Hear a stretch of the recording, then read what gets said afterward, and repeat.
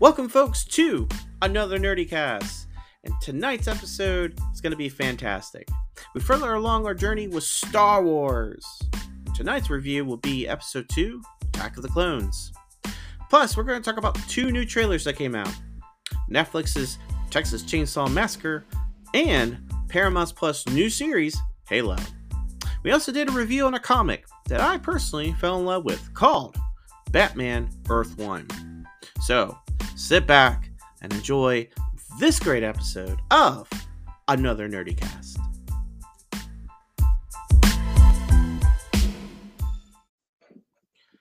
And Hello. Live. Hi. Hi. How are you? Me? I'm well. Good. It's good. Good. How are you? It's riveting content right now. We're amazing at this. Yeah. So for nobody's viewing yet. So I guess for the audio recording, welcome Audio to the recording.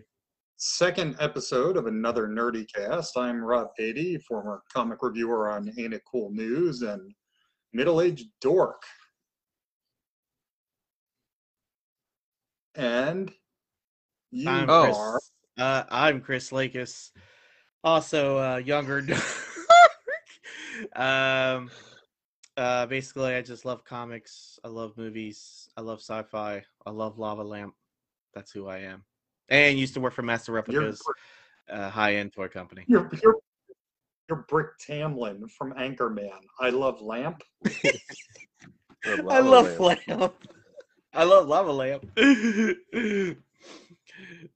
And who's the third guy? And I'm ML Miller. You can call me Mark. I used to write for Ain't It Cool News back in the day with Rob, and I write some comics, and I have a website, ML Miller Writes. You should check that out. And I have a YouTube page, ML Miller Writes. See what I did there? Ooh, I did. Yeah. Ooh, yeah.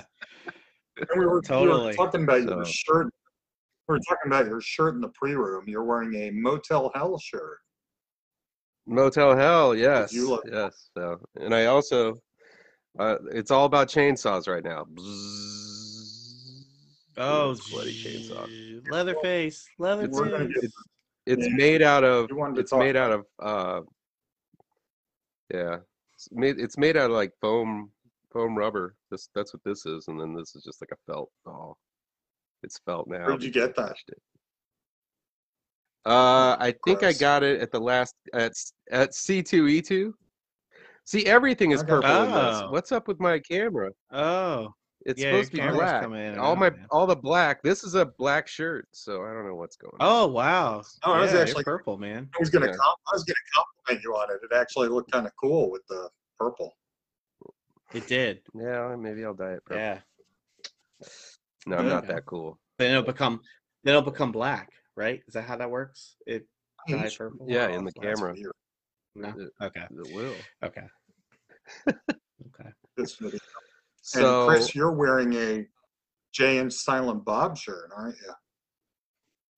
Yes, I am. I've recently started watching Comic Book Men. Started re-watching that, and just been enjoying it. I just want to go back to the stash, and I want to go see the TESD General Store. So, kind of just rehashing that. And, didn't they? Reading some comics. They moved the stash. Didn't they move the stash? They did. Yeah, they moved it up a street or 2 blocks up. Yeah. So it's at the corner. I forgot what the road's called, but it's on the corner instead of like in the middle of the street. So it's bigger too. So that's cool. Yeah, it's actually pretty cool. It's pretty cool because. Go ahead. Oh yeah, it was pretty cool because we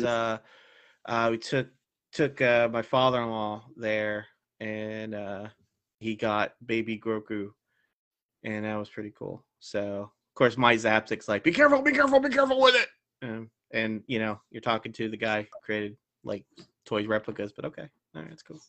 So that was pretty cool to see Mike Zapka, and yeah, it was really cool. I loved it. I want to go back again. So nice. We went a lot in like the early teens because my wife loved shopping in downtown Red Bank. So she dropped me off there with all the other wayward husbands. We'd all just kind of like mope around and like, we're going to look at comic books while our wife spent all our money. Hey, that's Can't wait better, for my that's wife better to than get back Target being a so part. she can buy me some comics. Well, that was when that was right when I gave a shit review to Cryptozoic Men, the comic book Walt Flanagan wrote. Oh yeah. So we had a pretty interesting conversation about that. Yeah, that's pretty cool. Yeah, he was pissed. He did not like my review. Aw. He seems like, I mean, it's just a review, but I mean, I don't know. He seems to get mad about a lot of things. I don't know. I could be wrong. You're not allowed to give bad reviews anymore. Yeah. It was deserved. I shit all over it. It was just not a good book. Yeah. Well, in comics these days, if you give a bad review, that immediately is equated to an attack on that person's soul, it seems. So yeah, we always I don't know. We always had the rule. Never make it personal, and we never, we always. That was one of your That was one of your very few editorial edicts. Was never I always just said so less about the comic, more about how it made you feel, basically. And if it made you feel like shit, write about that. So, which is really weird. But I don't think people people don't really do that these days, though. Sorry. But like but nowadays, that's the thing. Which nowadays, is really, No, go ahead. Go ahead. No, go ahead. No, it's just really weird because like you gave a somewhat bad review or bad review, and yet he does a lot of bad reviews to other people's things. So if you're gonna, for me, if you're gonna do it, expect criticism if it's good or not. And because you're gonna give it right back to them anyway. It's hilarious that he got mad about it, but then he gives bad reviews to other things, to other people's work. So it's comical. Yeah, it's called hypocrisy. Yeah. Well, it just it just feels like that a lot of comic sites these days want to kind of befriend these creators, and so that leaves them in a tricky ethical position, I think. And we struggled with that sometimes in behind the scenes. I think like people would really like a Bendis book that was written, and then I would give a negative review on it, and then someone in the group would take that personally, and they felt like they needed to write almost like a rebuttal for it. And it's like, you don't know these guys. These are just people you read. It's not like they're your best friends. So, let's take a step back from make it. I always try to keep it about the content and not about the writer themselves. But I always actually like those back and forths because it gave us more content. Like if we were ever short for a week, that was great. Go ahead, fucking, I guess, review the same book again, but from a counterpoint, fine. Fuck it, it gave us more words on the page. Oh yeah. Everybody. I mean, and that's what was cool. I remember for the longest time, people thought that like it was just me writing with different monikers, everyone would think you were the only one writing the reviews, and it's like, no, we're a team of people, and we had a group, and we all had various tastes, and the problem is that you were listed as the editor, so it was your name that kind of came up on the front and your name that came up on the back. And the way Ain't It Cool terrible fucking formatting was, you couldn't like make the reviewer name pop at all, right? I mean, you were using basic HTML to build out these pages, and it just gave you absolutely no style sheets for the reviewer name to have any kind of a pop to it in the head. So yeah, I mean, I had to do a lot of my own personal work to kind of get my brand out there and do the reach out to the companies and the creators to say, hey, let me review your shit. Let me take a look at something. You made some nice introductions for me as well to kind of help shoulder the burden for you. With like the DC editors and stuff. Yeah, I think like you, there were a couple of others who really went the extra mile to do that, take that step. And I think there were others that were just kind of just doing reviews and just having fun with it, which is fine. I was happy for any content, because there were a lot of weeks where we didn't have content, and I was like, oh, I guess we're not doing a post this week. Which, I mean, but we could talk about Ain't It Cool News all day. Yeah, fuck it. One more thing. I mean, I used a lot of my internal, I used a lot of my marketing knowledge, right? I mean, it was using what I knew from a marketing perspective. And that's what drove me always nuts with Harry, was that like we couldn't get him to listen to the basics of internet marketing. That was my only frustration ever in the 10 years I did it, was just could not get that bastard to listen as the things we should do to upgrade, like the podcast, right? I mean, we did that on the fucking down low because, we didn't want to call it. Yeah. But we did it for a while, though. It was fun. Yeah, we did. Yeah. How long you guys do it? 10 years? Is that what I heard? You guys 10 you were on podcast? Way long. 10. Yeah, I think longer. I started in 2000. Yeah, I started in 2001 and I left in 2016. I think that's when we kind of pulled the plug on it. So yeah, 15 years. And Rob came in just a couple years into it, but definitely one of our best reviewers. Oh. I actually, we're gonna talk about. Gotta get a room now. We'll talk. Speaking of reviews, we'll talk about this in a minute, but I was doing a little research because Chris just recently read Batman Earth 1, so I couldn't find it in my plethora of stacks. So I did a Wikipedia on it, and my reviews are actually still linked up for Batman Earth 1 and Superman Earth 1 off of Wikipedia. Nice. Yeah. That is cool. I missed that. That might be, it's fine, Chris. It's not like important. Don't look now, damn it. Pay us. I'm looking. I'm looking. Okay. Hey, No, I'm actually excited to talk about the review for Batman Earth 1. I think I messaged you guys like I want to get into comic books. I want to get back into what's a good series and stuff like that. And then what's your genre, what you like, who's your superhero. And I like of course I like Batman, and right now I'm in a Batman mood, I guess, because the Batman's coming out.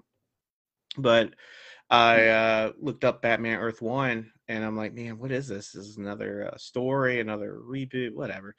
But I looked into it, started reading it, and I didn't want it to end, and that's how, for me, like, I don't want it to end. And it was really good. So I can't wait to talk about that. Are there 3 volumes? There are 3 volumes. Yeah. They did. I don't think I read the second, or I read the second one, but I don't think I read the third one. But yeah, they did 3 volumes of that, and they did 3 volumes of Superman, and I think they did 2 of Wonder Woman. Earth 1 always had the problem of being overshadowed by the New 52. They started Superman Earth 1 a year before the New 52, and then it took them 5 fucking years to re-continue it again. Like there was a huge gap between when Superman Earth 1, the volume 1 came out by J. Michael Straczynski and Shane Davis. And then when Johns and Frank actually got to do Batman, because they were in such a continuity clusterfuck with the New 52. Yeah. Well, you can only fuck up continuity in one universe at a time. got space it out a couple years. Universe at a time. They've proven they can fuck it up in multiple continuities. It just they had to get the ball rolling. But they were beautiful. I mean, they were prestige format, right? They were hardcover, high gloss. I mean, and Gary Frank and Jeff Johns together just made some magic in the early teens of the 2000s. Yeah. Gary Frank is probably one of my favorite artists. He's probably one of my favorites of all of them. Midnight Nation, Doomsday Clock. Everything he touches is just awesome. So I wish he'd touch me.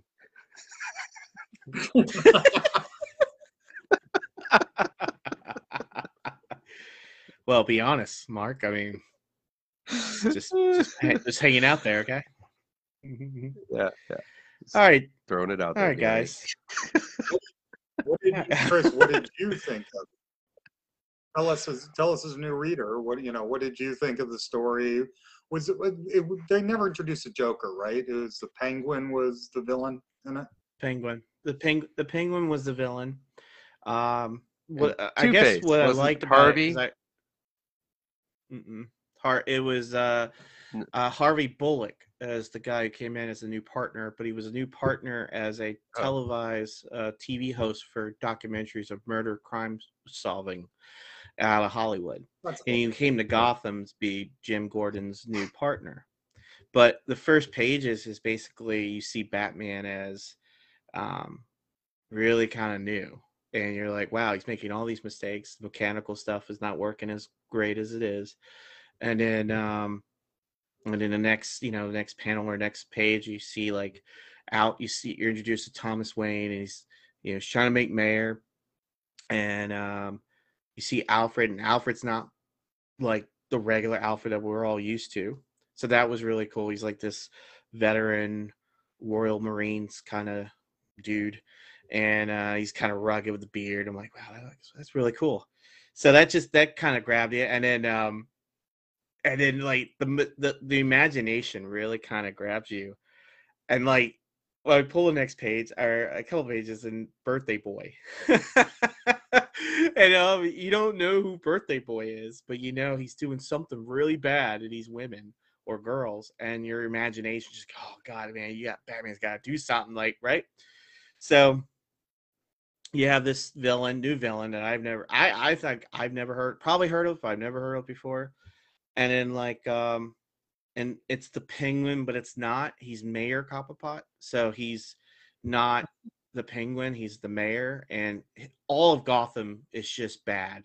Like, jumping forward a little bit, like all of Gotham is just completely ruined, crooked. Jim Gordon doesn't even want to work. He just wants to kind of get the paycheck and move right on by, because Mayor Cobblepot he's just bad. And he's got every villain or crook there working for him. And then the reveal of who killed Thomas and Martha Wayne, and then what's the mystery behind that? Who's Birthday Boy? Who's his killer? And then at the end, it's just really kind of put it all together. Like Harvey Bullock goes off the edge.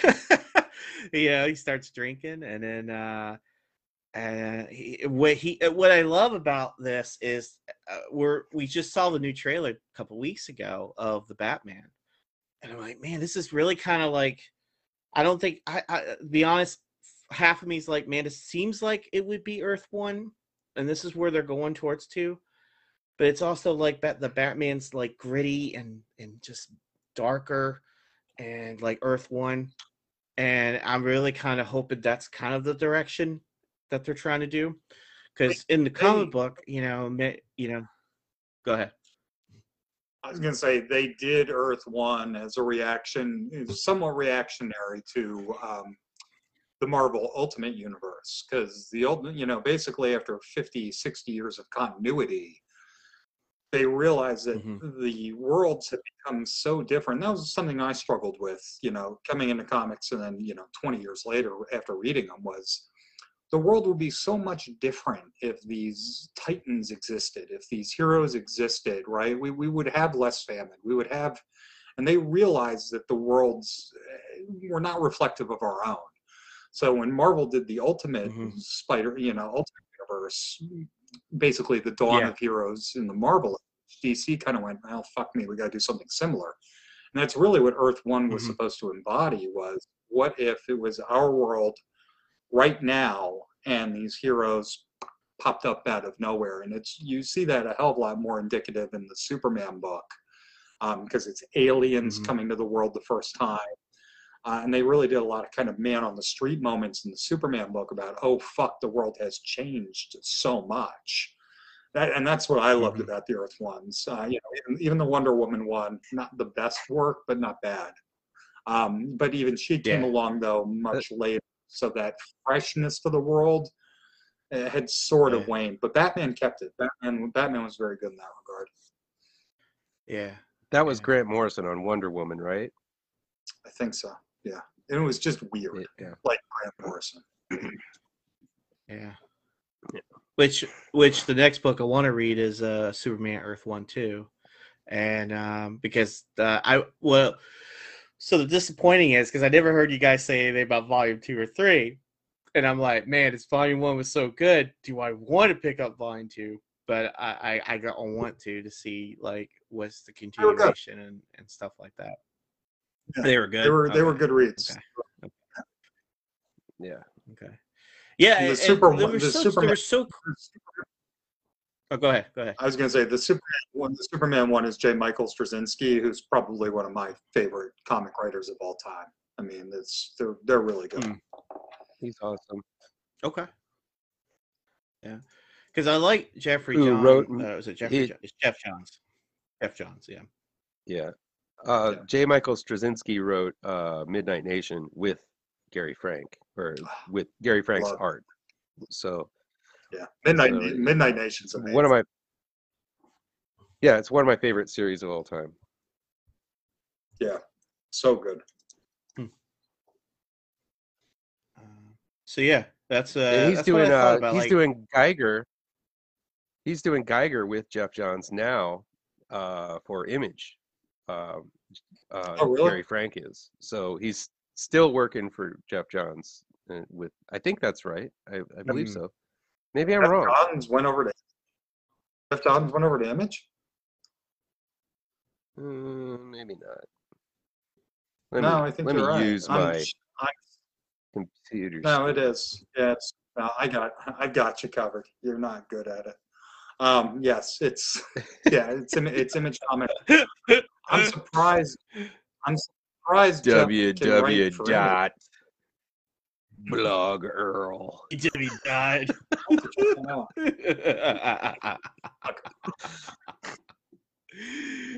Typing out the Earl right now. Yeah, look at that. That's wow. But because is Jeff still the chief creative officer or whatever of DC? He is, but he is doing this series through Image. But I think it's kind of because DC was kind of wanting him to lay low after the whole Cyborg thing, and Jeff Johns still wanted to make comics, so he just went to Image and said, if DC won't do it, I don't know. Absolutely. I don't know any behind the scenes stuff, but it is a good series. I like that one. It's he's building an entire world with an entire history with that thing. The 80-pager just came out. I think it was last week, and I got that. So I haven't read it yet though. But he's got like what is it called? A version. Geiger. Like Geiger counter. Geiger. It's a guy. It's basically kind of like the Hulk's origin. He's trying to save these people, and he gets hit with an atomic bomb, and instead of dying, he turns into this kind of like see-through. His skin is kind of see-through, and you could see his skeleton under his skin, and he's this, and it's like a post-apocalyptic sort of world, and there's a GI robot kind of character, which is pretty cool. So yeah, it's a pretty awesome story. You can tell he's putting a lot of work into it to kind of build the universe. Yeah. I'll definitely look into that. Yeah, I think the first arc is out, and then he's got this 80 pager that just came out too. So he's putting some work into it. Okay. All right. Yeah. No, and I've learned something. so yeah, I mean, hey, you learn. Well, with you guys, I learn every day, so that makes me feel so much special. So, then I'm being honest. Aw.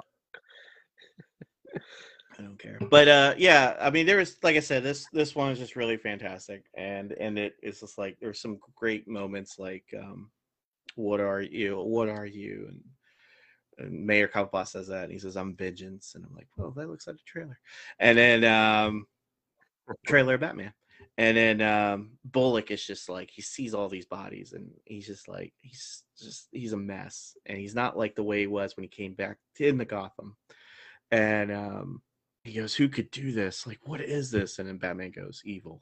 This is real evil. And I'm like, oh, I like this. This is awesome. So, yeah. So that's my review.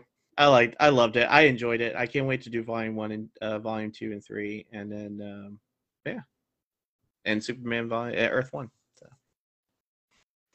what do you guys think? What's your thoughts and reviews? I agree. I think you're on the right, that you're looking at the right books. Like those are some really strong books. Anything Gary Frank does is awesome, and pretty much anything Jeff Johns does is awesome. He's got this grasp of the DC characters that I don't think too many other people really have. And so anything by Jeff Johns I would recommend. His Okay. he was basically quintessential in if you've watched the Flash TV series, Johns was the one who made the Rogues. Johns was the one who made the Rogue Gallery cool. His work on the Flash in the early 2000s basically made the Rogues Gallery something to give a shit about. He had a very unique way of taking the hokiness of the Silver Age in the 60s and giving it gravitas and resonance, right? And fleshing out what were these silly ideas. He did the same thing for Green Lantern, basically. He made, he all these stupid colors and everything that had been referenced in the 60s. He gave that whole spectrum of light a lot more power and story behind it. If you've read DC over the past 10, 15 years and you've loved DC, he was one of the chief architects of that happening, basically.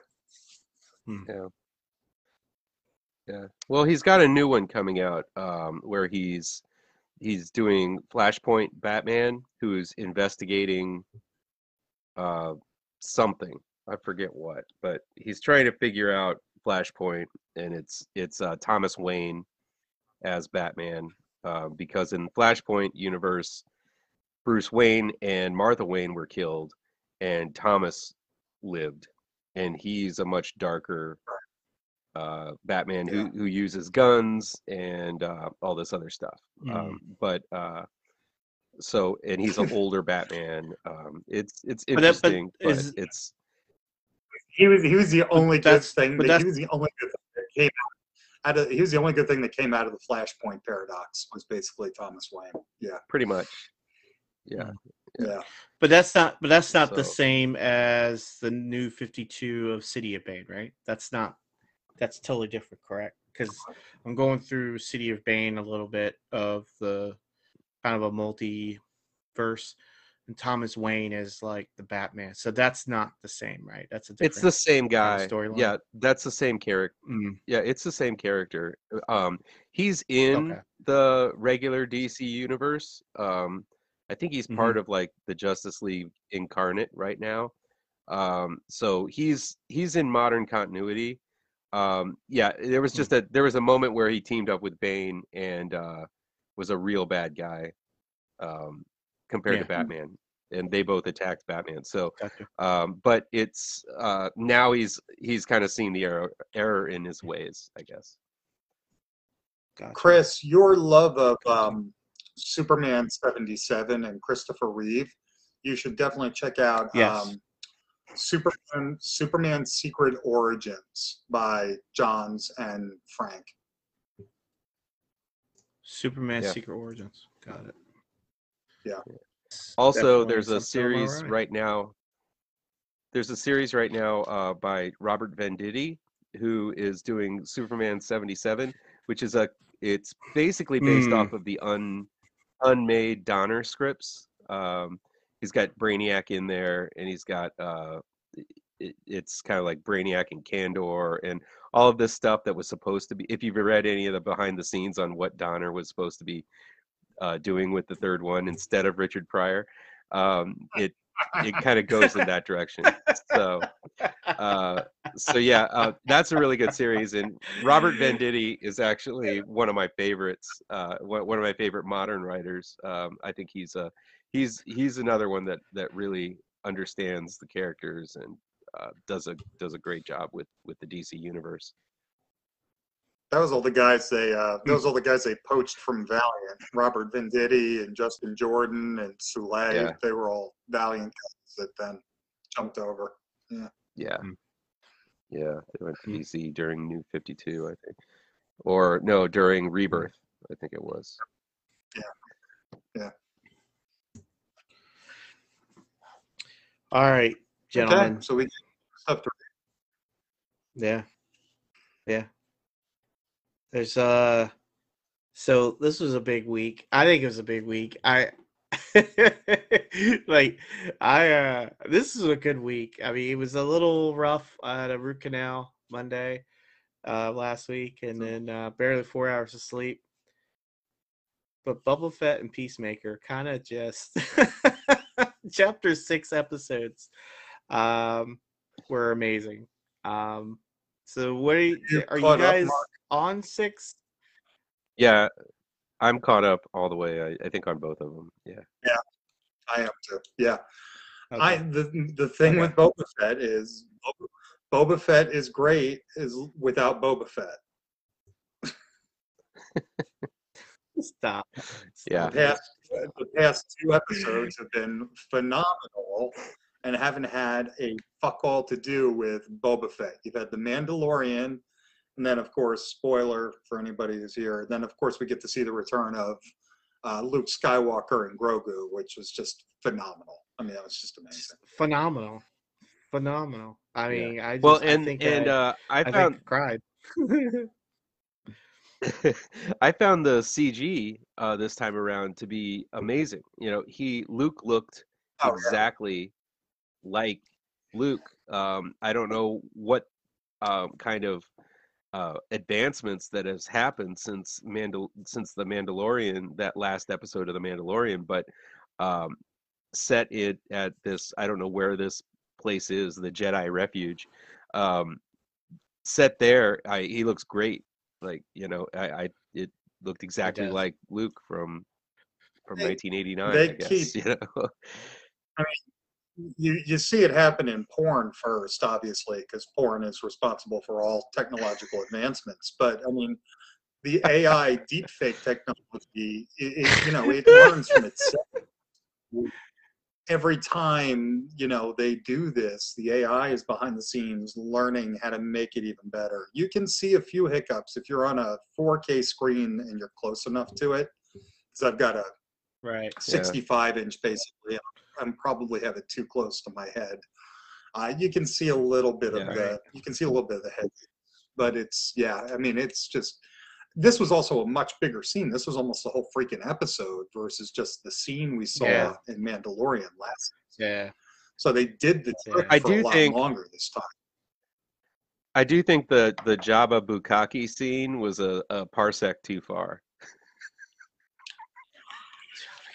Bukkake scene.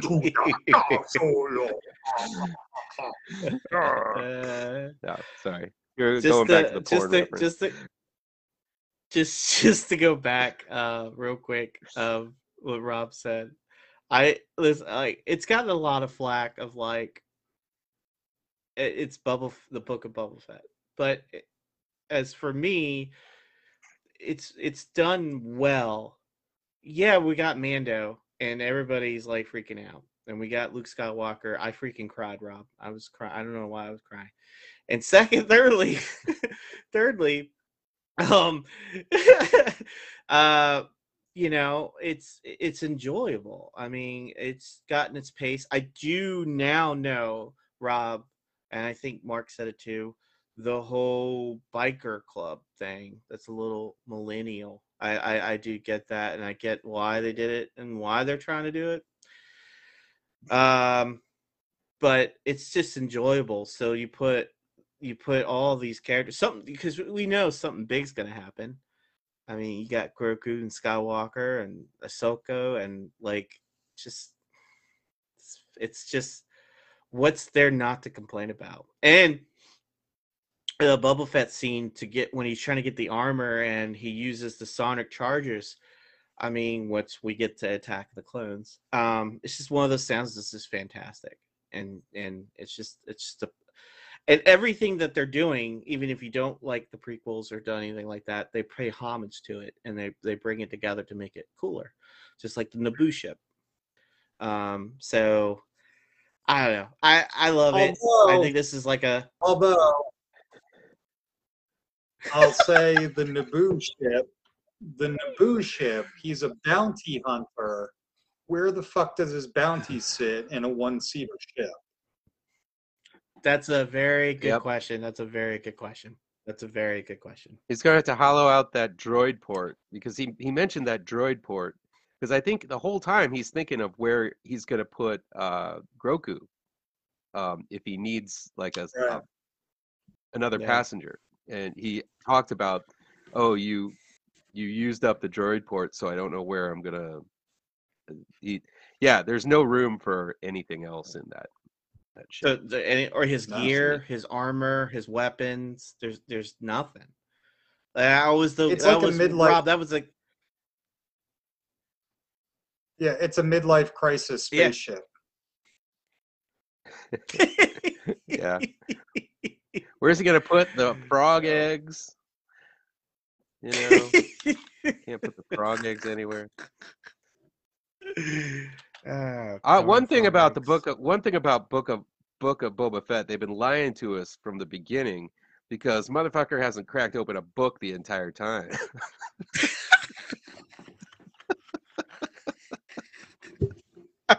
No reading in this one. What's going on?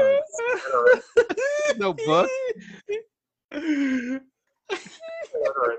I just my thing with the prior episodes of Book of Boba Fett, as soon as he goes into that moisture chamber, I'm like, oh fuck me, here we go. We're gonna have another 20 minutes of desert wisdom gonna be shoved down our throats, right? We're gonna have more mystical sand people shit for 20 minutes of the episode. So I loved it every time. It should have been called. What? It should have been called the Moisture Pit of Boba Fett. Getting moist with the sand people. What did you guys?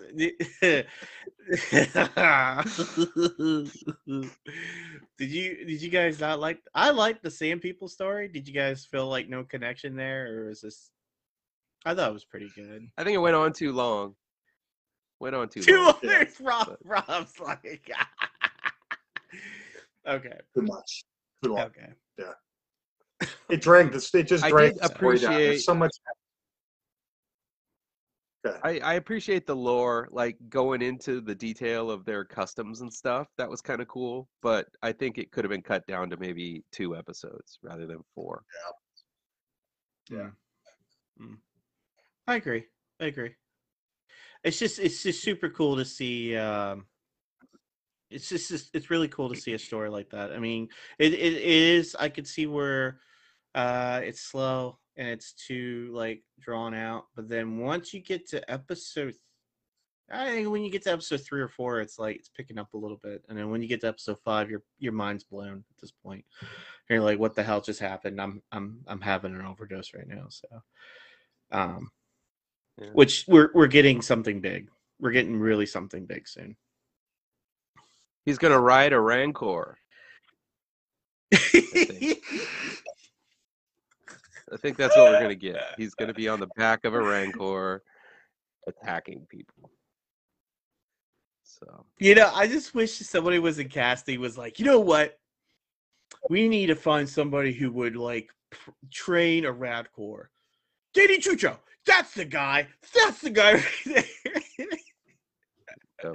That's the guy we need to get on this show today. It was great seeing him, but it was kind of like seeing Mace Windu, which we'll talk about later. But familiar faces in Star Wars annoy me.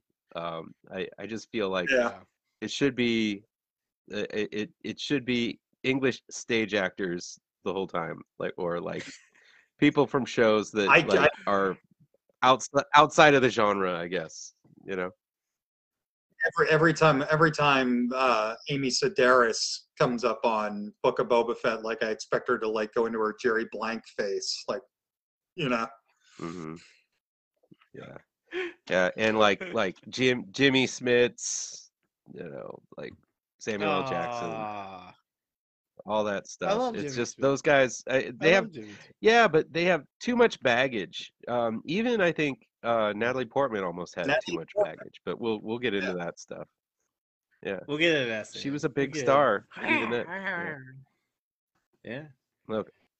Hey, so before we get to that, chapter 6 of Peacemaker, you guys caught up on that or no? Yes. Awesome. All right. I love the home sweet home scene. Yes. Just the fact. I mean, it just shows. I love it when I see like actors who you don't think so, like actually playing piano or actually playing guitar, like showing that they have these other talents other than wrestling or acting or whatever. It's just kind of it's funny that people are able to do more than one thing. Yeah. I don't know if they just trained him. I don't know if they just trained him to do it for that episode or like just play those 5 bars. Because you could teach a chimp to do that. I mean, shit, that's not. Yeah. So the background behind that the background behind that piano is him playing. He's actually self-taught instrumentalist. He self-taught instruments, and James Gunn. So brief background. I thought this is really either it's really sweet or it's really cool. James Gunn, when they were doing Suicide Squad, James Gunn's dog passed away after 17 years. So they're at the hotel, and there was a piano, and John Cena gets up and he starts playing. I forget the song, but it wasn't Home Sweet Home. It was something else. And then James is like, "Thanks, I needed that."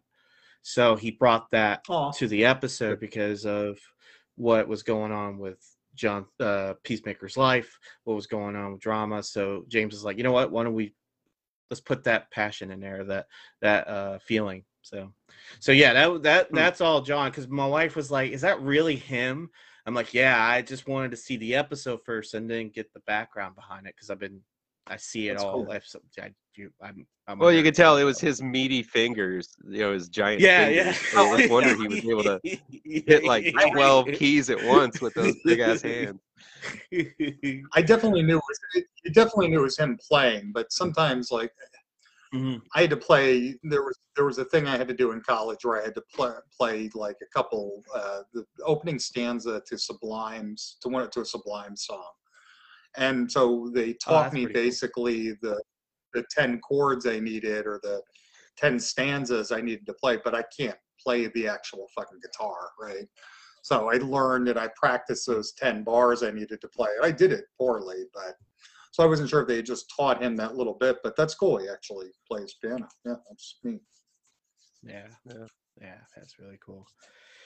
But I, during the episode, I'm like, when Goff writes the peace symbol and all hell's breaking loose, I'm like, I don't know who to freaking trust at this point. And my wife's like, we're freaking out. We're all freaking out. And then for the life of me, Murr's friend. This spoiler, everybody. There's a lot of spoilers here, so just bear with us. Go watch Peacemaker. Whatever you're doing, just stop. Go watch Peacemaker. The Goth is like doing the symbol, and then Murr's friend, which I thought that was a butterfly. I thought he was a butterfly when he killed all those 3 cops, and he wasn't. And it should have got off me where he looked at Soapy, and he didn't see as a butterfly, and she didn't see him as just. So that could have put a red flag, and then. Dude, it's crazy. Like at the end of that episode, I'm like, holy crap. His dad's an a-hole. Yeah. I can't stand his dad. Like, yeah. And it's just, it's just crazy. And that guy is more like a guy from, I think, oh God, is it, what's the one guy's name? The guy, Merv? Murn.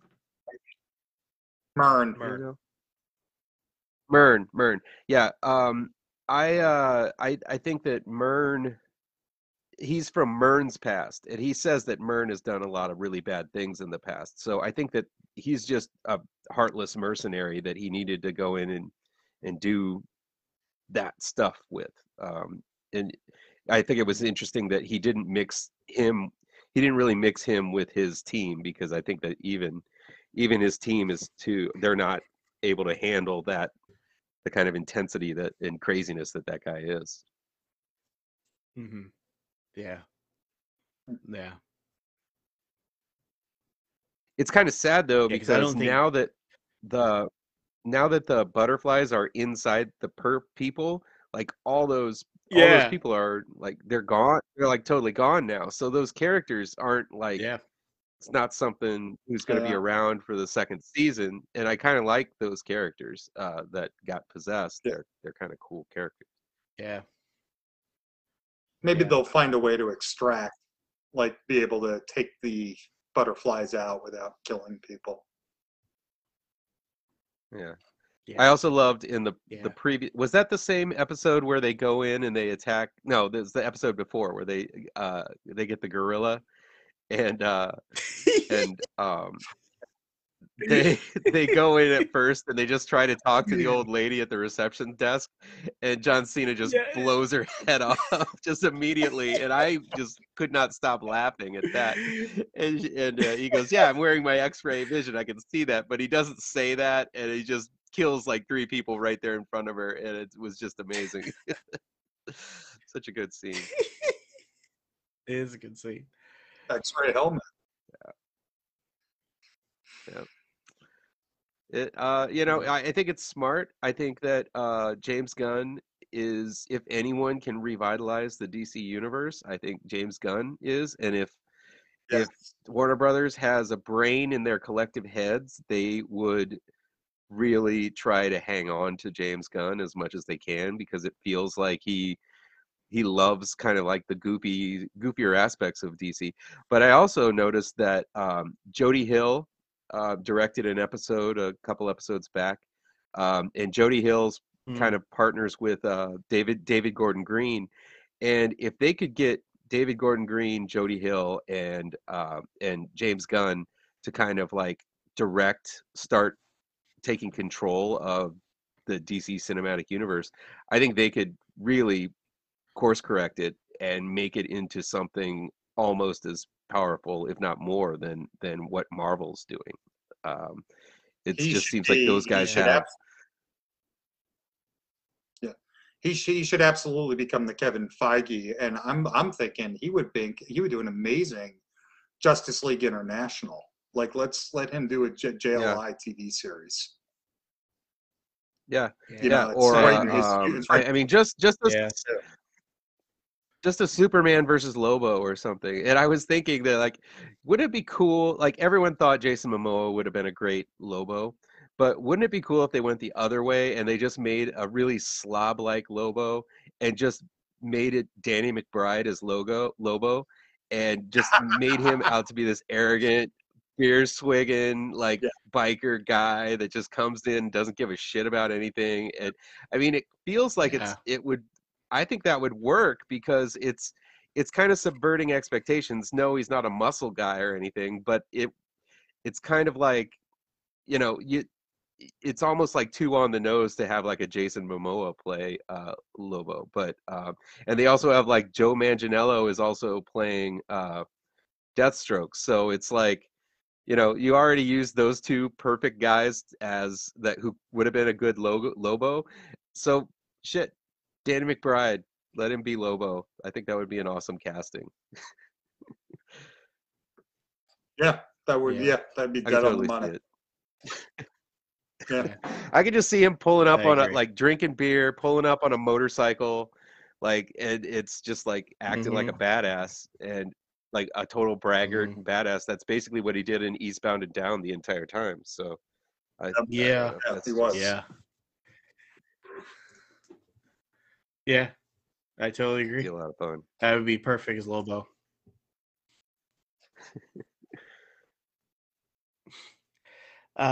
So yeah, that's been great this week. I think we both all the way around love those 2 episodes. That made my week better. But I kind of want to talk about Mark. The Halo Yes. trailer came out. Oh, Thoughts, criticism. The thoughts, criticism. Wow, did you really What do you fuck think? that up and go to the wrong guy, Chris? Oh, wait. I don't know. Hold on. I thought Mark was the guy. Maybe I heard. Hold on. Okay, my bad. I misread the communication part of our outline. Rob, what do you think of the Halo? Sorry, man. No, Since- Rob. I don't play there's- games. there's- Are you? Yeah, I was gonna say we're talking 2 trailers this week. Mark is the other Yeah. trailer we're gonna talk to. Yeah, the trailer. Right. So, Rob, Yes. what do you think, man? What do you think? And Rob, I've never, ever, maybe one time play Halo. So, what do you? So, what do you think? I originally And bought. is I it- bought my original. I bought my original Xbox because of Halo. So I had an N64 rolling. I had a Dreamcast, which we got that as a wedding present back in 2000. And then I got my first Xbox because I heard of this game Halo coming out. I probably played it for an hour and a half and said, why does anybody give a rat's ass about this game? It's basically your standard first person shooter with some aliens and shit. So I stayed on Xbox for many years, mainly because, you know, and I realized I'm never really playing Xbox exclusives. Why do I have this? I just keep getting Xbox because I know the controller, I guess. So I played the first Halo for about 15 minutes and said, okay, this is just another standard first-person shooter. The story looks okay, but it's not enough to keep me hooked in. And I realized over time I just really don't like first-person shooters. But anyway, this trailer though looks pretty interesting. Like I would actually watch a Halo series, even though I don't give a shit about the games themselves. So that's my review of the Halo trailer. It's cool. It looks neat. It looks like a video game. I mean, which we'll get again to Star Wars Episode 2 in a second, which I don't love watching video games. That was my problem with the whole pod race. In Star Wars Episode 1 was that I had already been playing pod racing on my N64 for a month and a half by the time the movie came out. So it's like, okay, this is like a video game I can't fucking play. Who cares? I don't know. Maybe they'll make this good. Maybe, I don't know. I'll watch the first episode though. Okay. Yeah. All right. Now go to the other trailer. What's it on? Now go to the other. Yeah. What's No, it go on? the Is it other on Netflix or No, I think it's on. Hulu? I think it's on Paramount. Paramount Plus. Yeah. Yeah. Paramount No, Plus. I don't have that 'Cause- one. Yeah, you should get it, man. Come on. I have You're not fan I of have it. Star Wars. I have the Paramount others. Plus. I have it for Yeah. Star Trek, so it's like I can't live without my Star Trek. So it's like I have Paramount Plus for that. Yeah, and I love Star Trek as well, but also I've been involved with SEAL Team, and well, I'm a big military guy and history guy, and SEAL Team's just amazing. So if you haven't watched SEAL Team yet, watch SEAL Team. Now on to the other trailer. To the right guy, Mark. Text. All right. Swirling around. Chainsaw Massacre. If it makes you feel any better, Mark, I watched the trailer. So good. Has And, anyone seen Texas Chainsaw Massacre before? Like the original? I saw it. Yeah, because like I grew up with older people. Like I grew up with older kids that lived behind us, and we were the only ones with cable. So they would all come over to our house to watch, basically pretend to hang out with me while watching our cable. So I was subjected to the 1974. Wasn't the 1974 one was the first one to come out? I think it was 72. No. Yeah, I think it was 74. I'd have to check my. Hold on. Oh, yes. www.blog.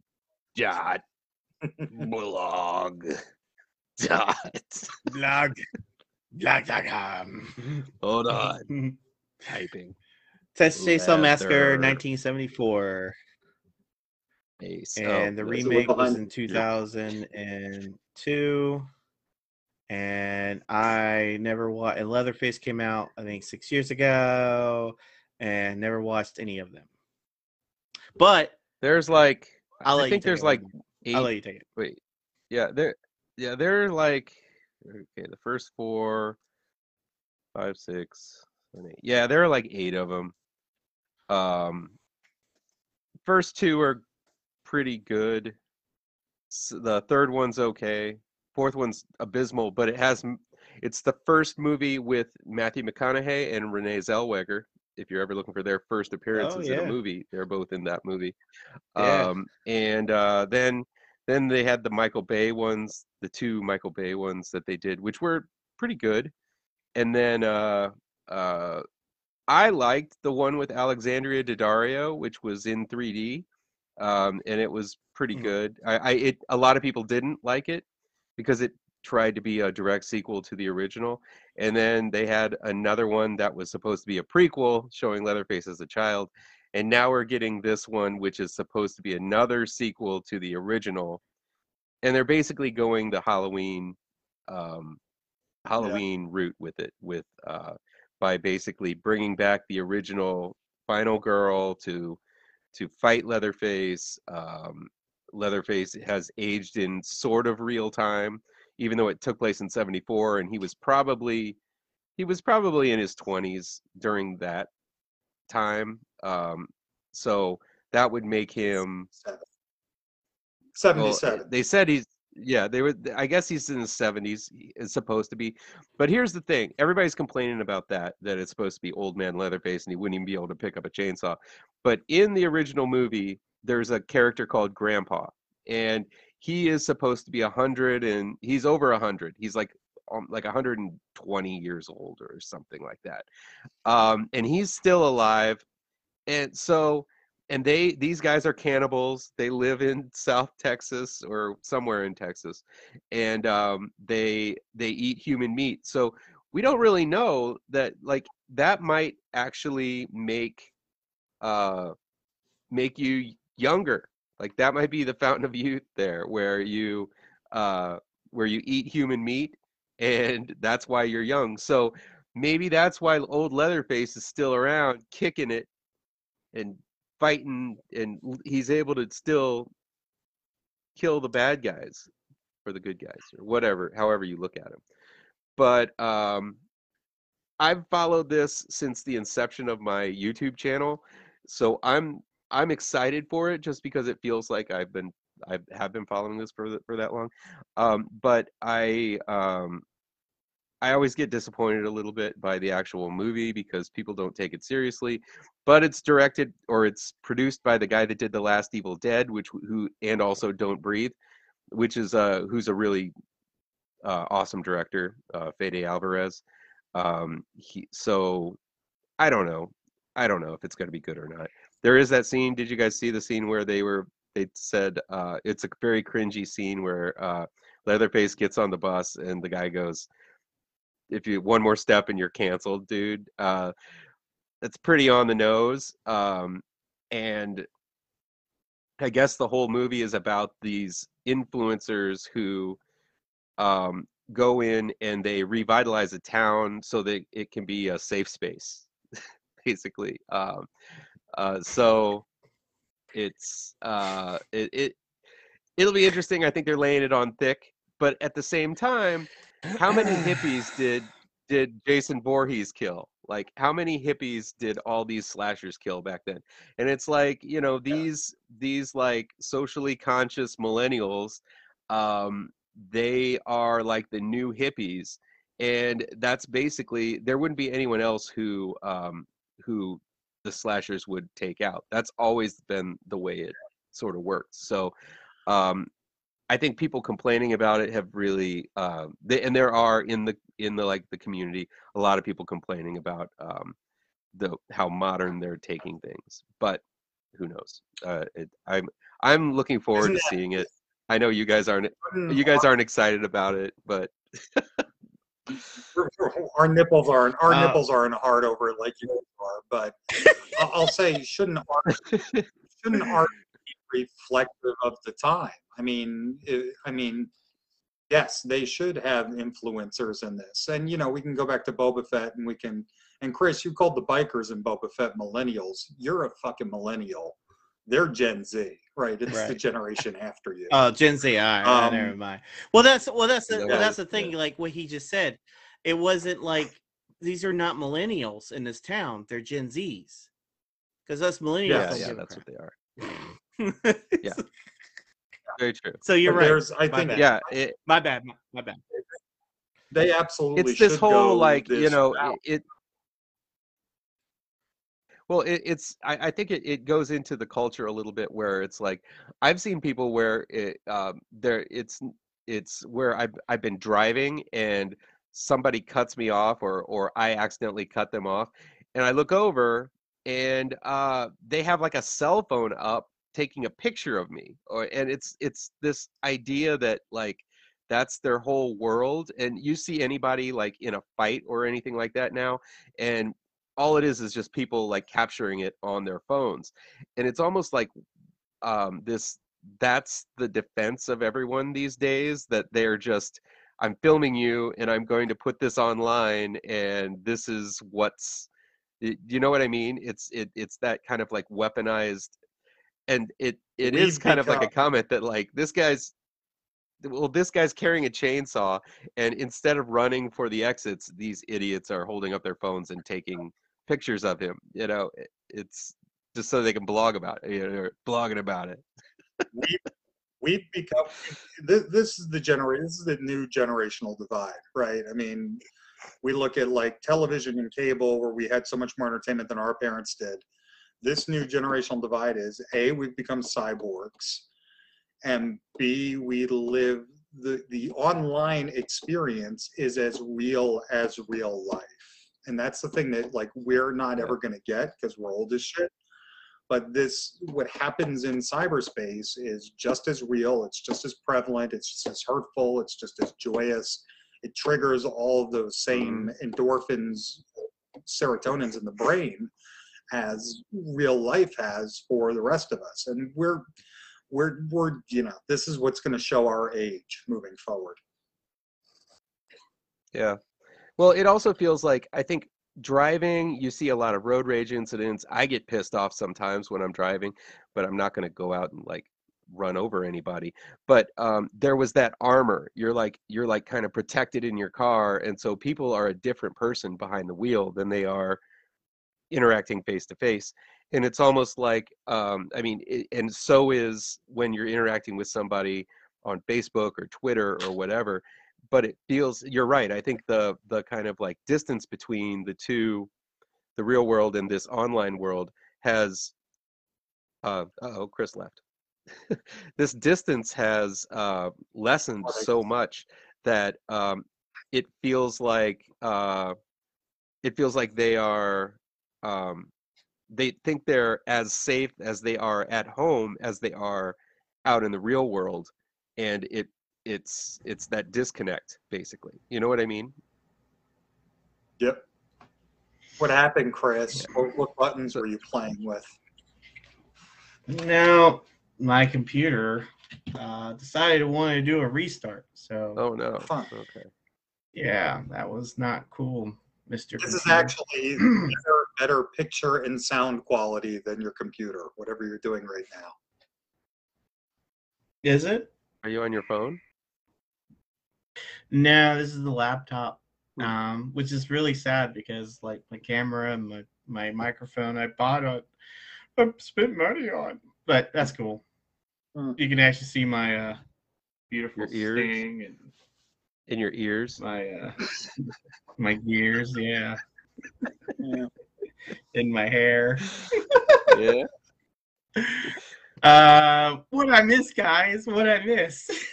Nothing. Just us babbling about Gen Z. But no, I'm looking forward to the movie. I wanted to chime in because you know, I don't. Guns N' Roses song said that people like what's the damn lyric? Things change, but the people's names don't, or something like that. And you know, it may have changed with the times as far as technology and made it better and stuff like that. But still, brief history, because I did look up Texas Chainsaw Massacre. Right, I looked up the whole origin because I knew if you watch the trailer, was it a true story or not? So I looked it up, and I looked up the two writers, Toby Hooper, who is actually a really great director because he directed one of my favorite sci-fi horror films, Poltergeist, and then Kim Henkel. But Kim Henkel said, I wrote this story because off of a story or a crime that happened in Houston, Texas, and that was the Houston Massacre. And it was two guys who were involved with a third guy of this killing, abducting, and raping and killing teenage boys and young adults. And this happened in 1970 to 1974. And they did this crime, and they found 28 bodies, 17 in their boat, and then I think 10 more or 11 more around his property. And then later, the guy who's ahead of it was also got killed by the two teenagers. And my point is that it doesn't matter what technology, what Gen Z, what millennial, what greatest generation, what if not. I mean, this is the 70s. This guy took two kids that had abusive homes, brought them in, and said, you're going to do what I say, and you're going to go and kill and torture and rape all these people. And that is no different from what a kid or any generation has done today. That's why I don't like some horror films, even when it's back then or not, because maybe like 50-60% it's true and 50-60% it's not. And being a first responder and seeing the human psyche, being on a lot of cop calls, being mostly on cop calls, you see that human psyche and human error, and nothing's changed. But maybe the people, it's the Guns N' Roses lyric. It's people stay the same, but the names change, and that's the deal what we got here. So they may have the technology, they may think it's real, more what real it is, but in reality, if you're not on the boots on the ground, or you don't know the human psyche, you've gone through what you've gone through in real time in life, they're never going to know. They're just going to sit in their high ivory towers. And that's what Gen Zs are want, or millennials. I mean, I'm there, or the generation before that. So we're called Gen X. We Gen exist. X, yeah. We're real people. We exist. We're here. Fucking here. Everybody forgets. We're here. We're here. So represent in retrospect, and the thing is, in retrospect, these two these two guys in the 70s were that did the killing were, I believe they were 17 and 19. They were kids themselves, led by a guy who was 30 or 38. So, well, I think the original story.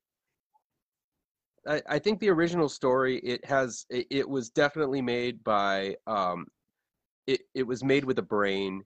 It doesn't have an ounce of blood in it. It's all psychological. There is a guy who hangs a girl on a meat hook. There is a guy who slams people's heads with a hammer and everything, but it's not as gory. It's not this like giant gory thing that happened that everybody kind of puts it as. The thing is, it's filmed in such a shocking way and almost an honest way that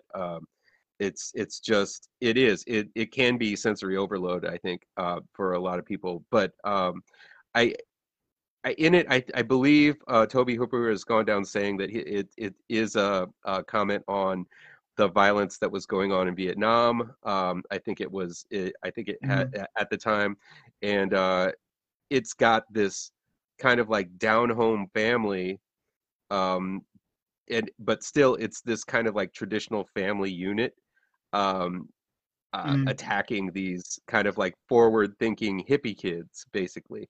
And so I think that it's the classic story of old versus young.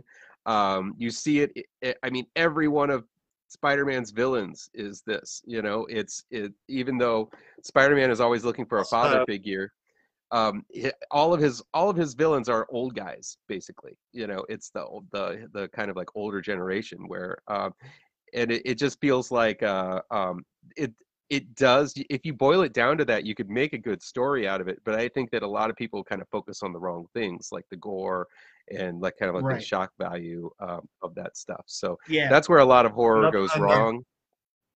So another one from the 70s that has that old versus new theme. It's not horror, but Deliverance.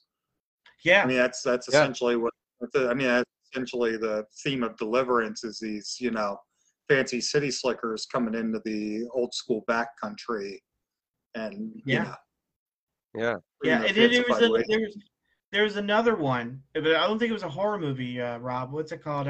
Southern Comfort. I love that movie. Yeah, it was about Walter Hill. Guard. Walter Hill. Yeah. It stars Dexter's dad. Oh no, it doesn't star Dexter's dad. It's got Burt Ward in it. It's got the guy from Dexter who was the police chief, the older police chief. If you guys watched Dexter, I don't know if you did or not. But, Carradine. Robert Carradine. Okay. Robert Carradine. Yeah, no, not David, but his brother, I believe, and a couple other actors are in it. And I love Southern Comfort. Was amazing. I love that movie. But it is down home. They were like Bayou hillbillies versus these like soldiers in training who went down there to train with blanks, basically. So never saw it. Great movie. Directed by Walter Hill, the guy who did the Outsiders and a lot of other amazing movies. So we will absolutely, since Mark, you go down all these rabbit holes with us, we will absolutely do a review of the new Texas Chainsaw Massacre. You don't have to. I can just report back. I don't know if I want to have you guys endure. I guess we do. We had to endure a Phantom Menace, so I guess we can endure this. But Before we go into our next topic, we have real fast comment from my man Jimmy Hightower, and he wants to know thoughts on Sony buying Bungie. What's happening right now is essentially, so Bungie is the developer of the Halo games. And my thought on it is it's brilliant on Sony's part, because over the past couple of years, Microsoft has been gobbling up developers, right? I'm waiting on buying my next system right now because I've got to find out if all my favorite games are going to be fucking Xbox exclusive or, you know, if they're going to go on Sony, or, you know, where they're going to lie. And so I think that's absolutely something Sony needs to do, because what's happening with this is the developers are buying it and then basically offering these games on their premier subscription network. So you buy like a Gamertag Plus for Xbox, or Sony PlayStation Plus, and you can get a whole library of games for $10 a month. It's God damn it, Chris. Anyway, fuck. What is he doing? It's called, you know, it's the annuity. Let me give this to Mark, who doesn't give a shit. Yeah, I'm glazed over. I know. And it's okay. We had a question, so that's good. It's the annuity revenue model, and Sony absolutely needs to do this to remain competitive in the coming years if Microsoft is going to keep buying all of these smaller developers and making the games exclusive to their consoles. So, I think this is just my opinion, but I think Sony buying please. Bungie, it's a leap off a bridge, but I feel they're gonna fall for a while, and then they're gonna bounce back up. So it's my 2 cents on Sony and Bungie. So there you go. You're as lost on video games as I am on horror movies. Yeah. Well, we all have our special niches. Yeah, we have our special niches, so that's what we do. But yeah. What about the guy who didn't they buy Activision, I guess? Who did? Microsoft did? I think that was Microsoft bought Activision, and they also bought my favorite game developer, Bethesda. So, I mean, the games I play, and this is one of the reasons like I got out of comics for a little bit, because I realized there were all these great games that had come out that I never had time to play because I was reviewing all the time.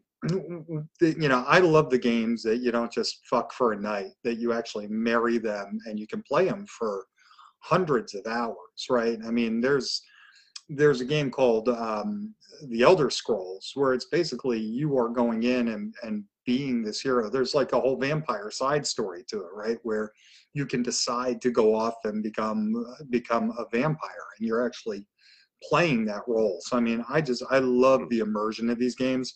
I love the 100-hour plus excursions where you explore big, huge open world maps, and you have all sorts of, you know, you got to craft skills, you have relationships, you live an entire life basically inside the game. And it is a monumental fucking waste of time, but I can't get enough of those games. And Microsoft bought them. So in past generations where I could buy a Sony, you know, I could buy a PlayStation or I could buy an Xbox and I could play these games. That's not going to be the case moving forward. So Sony buying Bungie is just, it's going to be a matter of survival over the next few years. Well, as long as they keep their mitts off of tic-tac-toe, those big companies, I'll be happy.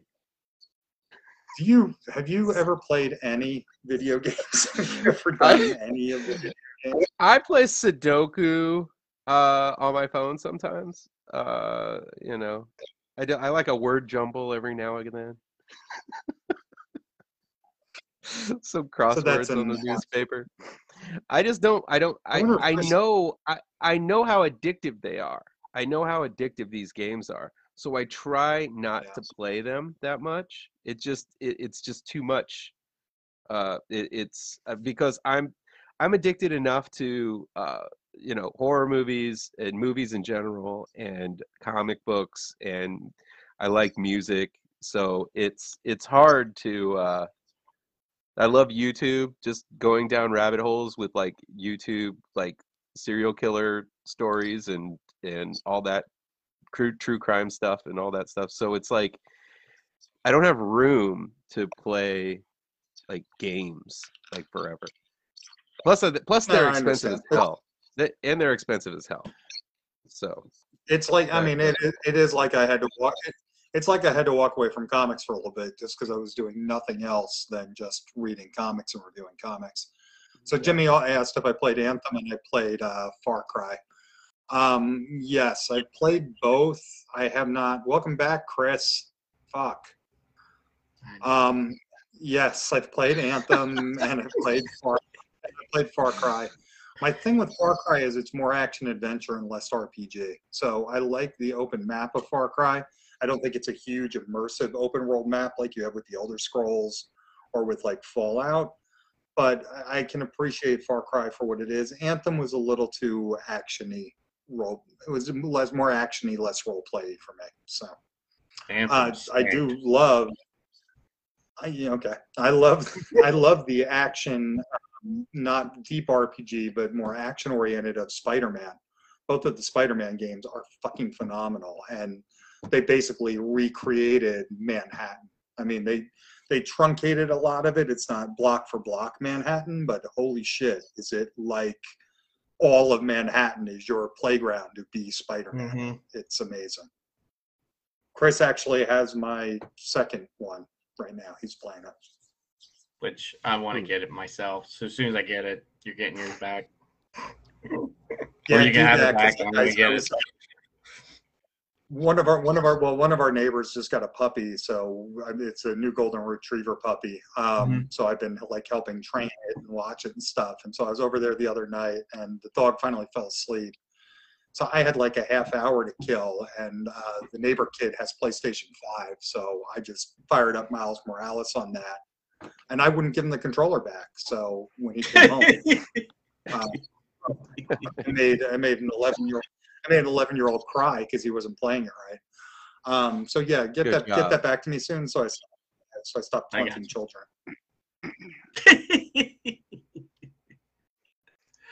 And yes, Jimmy, Miles Morales was a glorified DLC, but I'm okay with that because I love the game. I love more time with the game. So the fact that they just took Manhattan and gave it a winter theme, I'm still okay with.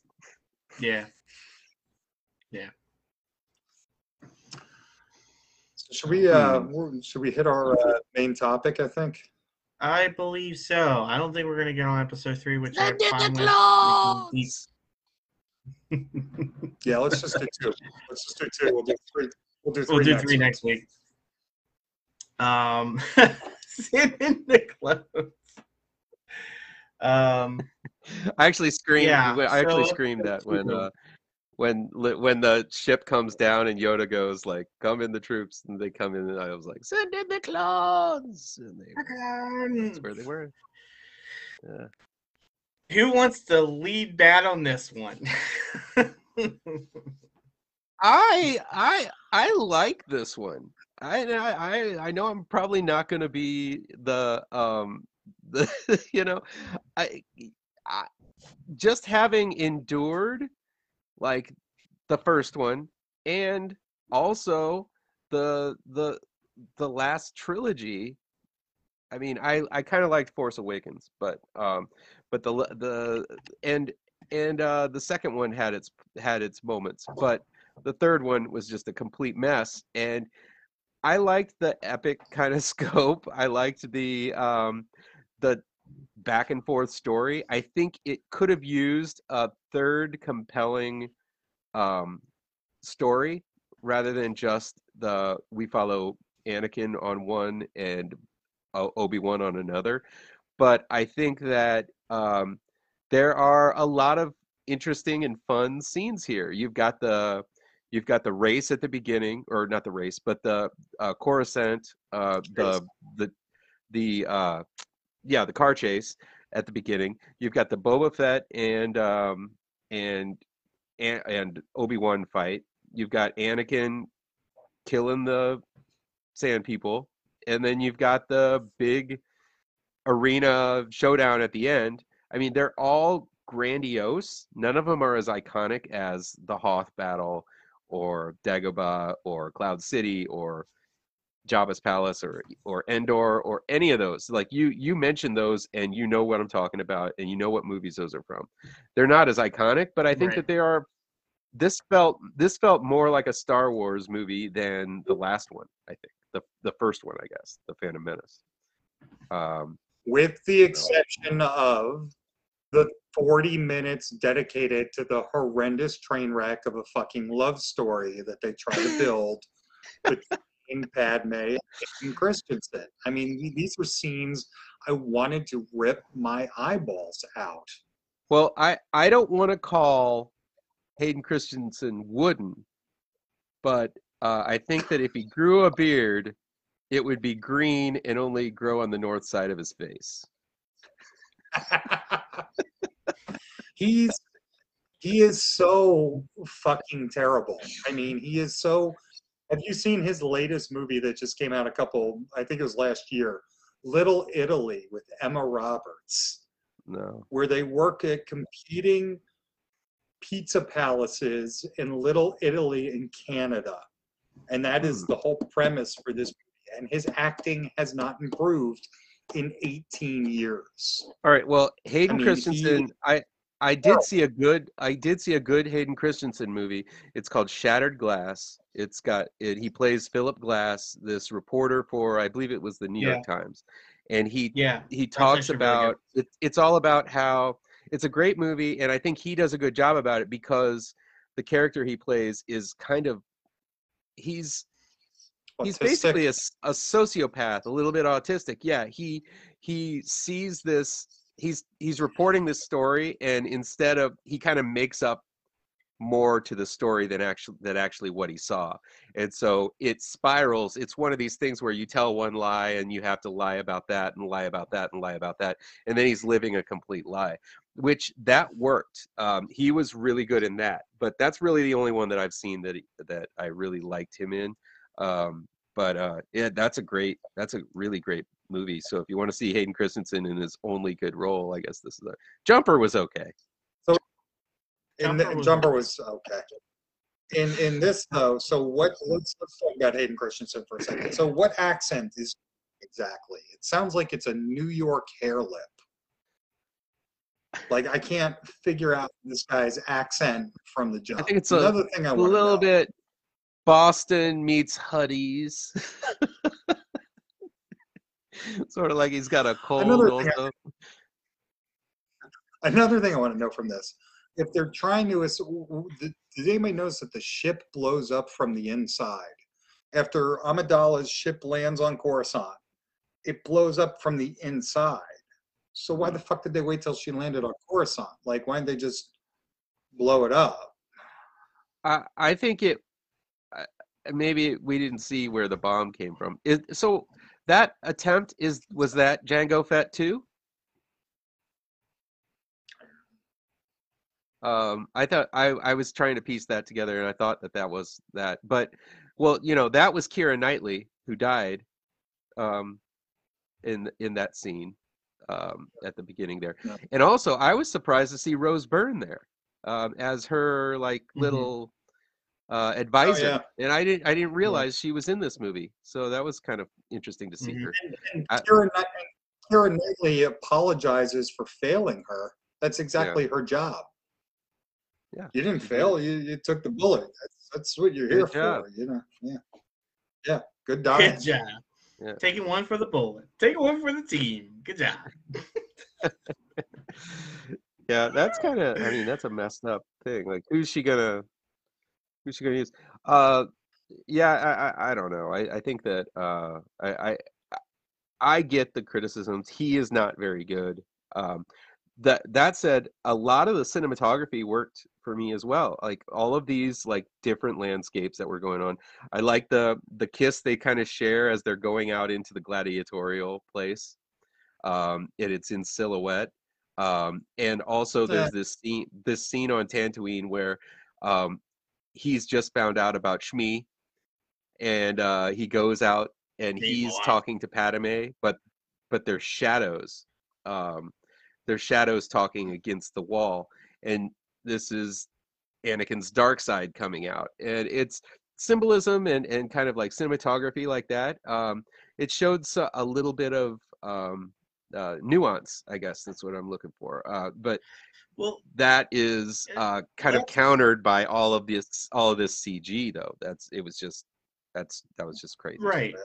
Well, that's the thing that I've been saying since the rewatch the prequels and rewatching now. There are moments, especially we lost Mark. Mark's gone.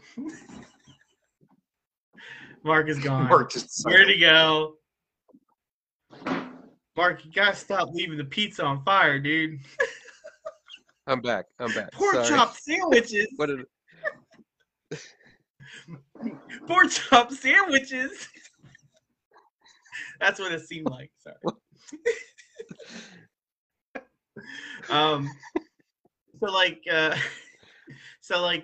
There are moments in these movies, and Attack of the Clones has moments, and the shadow scene where he rides off and he says, "I'll be back." I think a lot of people are with the moments. I have to go off what Rob has said. You have to take a turd and make it into a palace, and even though it's still a palace, still a turd. So, or something like that. And George Lucas is writer and director. But though the writers also changed up a bit too, which I think made it a little bit better. I got my notes here. Just wasn't all George. Jonathan Hayes, who did Young Indiana Jones, came and helped out. And John Ostrander, I screwed that probably up, who's actually done a lot of work for DC and actually created Amanda Waller. Yeah. Amanda Waller. Yeah, his Suicide Squad is one of the best Suicide Squads runs. He did that one. He was also writing Star Wars comic books. So yeah, the license for Star Wars comic books used to belong to Dark Horse Comics, and he was writing a lot of those during the 80s and 90s and early 2000s. So it makes sense that they would bring him in for punch up. And because Lucas is a horrible fucking dialogue writer. He just can't write dialogue. He always needs help. Yeah. Yeah. So my favorite scene. Sorry, I just wanted to interject just 1 second, but my favorite scene is when they're on Tatooine, and they get there, and the one-legged guy is sitting there telling his story to Anakin and Padme, and Aunt Beru has a tray full of, I don't know, sand juice or whatever, and she goes over to the table and she sets it on the table, and nobody drinks the sand juice, and I can just see that Aunt Beru is heartbroken that no one has drank her sand juice while everybody is sitting there. Everybody's paying attention to this old guy telling this story, and I could just see the forlorn look on the actress playing Aunt Beru, and that was heartbreaking. To me, that was the central moment of the story. It was the central moment of the story for me. So just that scene. Also, got me in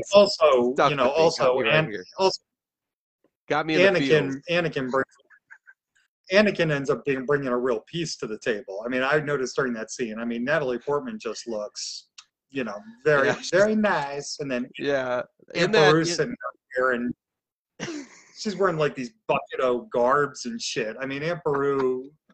I mean, it just Aunt Beru is a swipe left. Natalie Portman's a swipe right. I'm sure Aunt Beru could be hot. She just needs to get out of those baggy clothes and put on that skin tight thing that Padme was wearing at the final thing. I mean, that was she was very, very okay. Do you like how they were able to rip Padme's shirt into a perfect belly shirt? I knew it was coming. Sweet.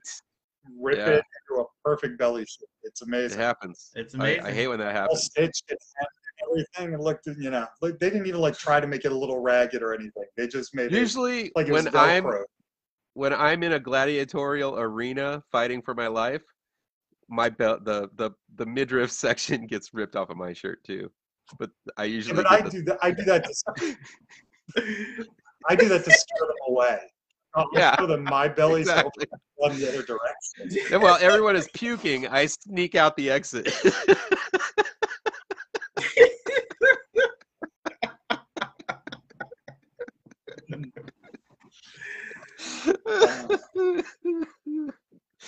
anyway, sorry. That's a great image. The flow. No, I can't piggyback off that. I don't know what to say. But I mean, just going off, it was just I gave it a 3.5 out of 5. it was better than Phantom. Way better than Phantom. Jedi scenes are beautiful, and Obi-Wan is just Obi-Wan. He brings it every scene. Brings it on every scene, and I mean, yeah, that was a great scene with him and Django. It was just like I mean, that could have been. I mean, it's no wonder. It's no wonder they're doing a series with him, because he can really carry. He carried that whole thing, just with those two, and it was like a chase, and it was just like a fight scene, and I thought even the fight scene was pretty well choreographed, and it utilized all of Jango Fett's weapons, but also all of the Jedi's powers, and so it had them fighting each other. And I'll bet you that's Ostrander. That was Ostrander's kind of contribution. But I like the crew. Go ahead. Yeah, I thought the water. I like the water planet. The whole attack of the clones, though, like it wasn't really a clone war. It was the clones. They always talked about the Clone War in this mythology. It was like, I don't know, like the Clone War was like 5 hours. Like that wasn't the Clone War. Like, it's like half a Yoda said it began. Because and then in between this movie and the next movie is supposed to be the Clone War saga. Yeah. Okay. I haven't watched the cartoon. Have you guys? No. Yeah, I'm going through it now. Yeah. It's almost like after you're done with episode 2, you have to stop and you have to watch the Clone Wars, because that whole block is amazing. The cartoon's amazing. The storylines are great. It explains why at the end of Boba Fett you see Cad Bane, which everybody freaks out. Obi-Wan's Anakin's relationship, and I think, Rob, when you did the prequels the very first time before we did the podcast, you were just going through it. You're like, I think you said the pace was so fast, like we don't even know where these character developments are at. But if you watch the Clone Wars, that whole bridge of character development goes right into episode 3, and I feel like episode 3 is one of my favorites. It's just it's in the top 5, and it really kind of puts it together. You guys got to watch Attack of the Clones, and the Clone Wars and the Bad Batch, which I'm about to start that too soon. But but yeah, it builds a relationship why the clones are the way they are. The Jedis have more of a storyline. All those Jedis that you see in the Colosseum have stories because of the Clone Wars. Does Longhead Magoo? Does he have Longhead McGee, the guy with the long head? Yeah, got like a moon head. Wait a minute, was he? Is he in? No, he was in Corvino. He was in Corvino. I don't know who. No, I think he died. I think he died. Did he die? I didn't think he died. It'd be interesting because he has like a tassel of hair going off the back of it. It'd be interesting if he wore like a really tall hat and it went all the way over his head and just like stopped here and like the head was like way up here. Yeah, that would be. But he wasn't Corvino, cool. Was he? He was just the long head dude, right? Yeah. Like a fez cap or something. Rob is way tuned out by now. Rob's sorry. Anyway, wait. Who's the guy that was green and he was smiling all the time? The Jedi guy. He was green, he had like dreadlocks out the back and he was smiling.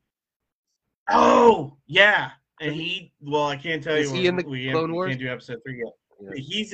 Yeah. He's in the Clone Wars too. And I have to remember. I figured he was somebody. Going slowly on it. Yeah, he's somebody important in the Clone Wars. And I think, and then we actually get the Ahsoka. Ahsoka gets really involved in the Clone Wars, and that's Anakin's pupil, disciple, or whatever you want. She becomes his Padawan. So yeah, that's Obi-Wan's Anakin story is really good because when you get to Revenge and you're like, man, I want more of that, you get more of that in Clone Wars.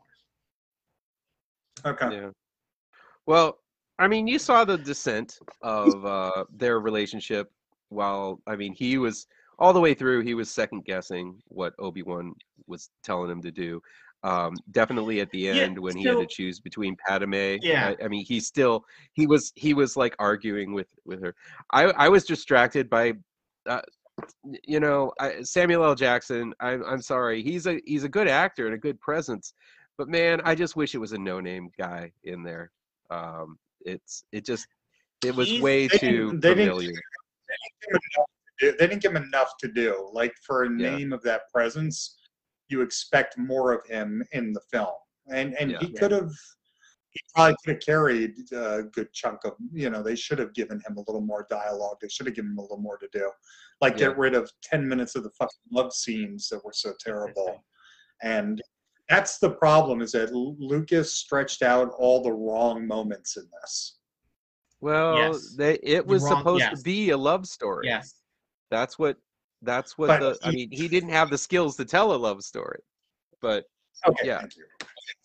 But it was supposed to. But at the same time, I think that what's love story? Is he frozen? I hope so.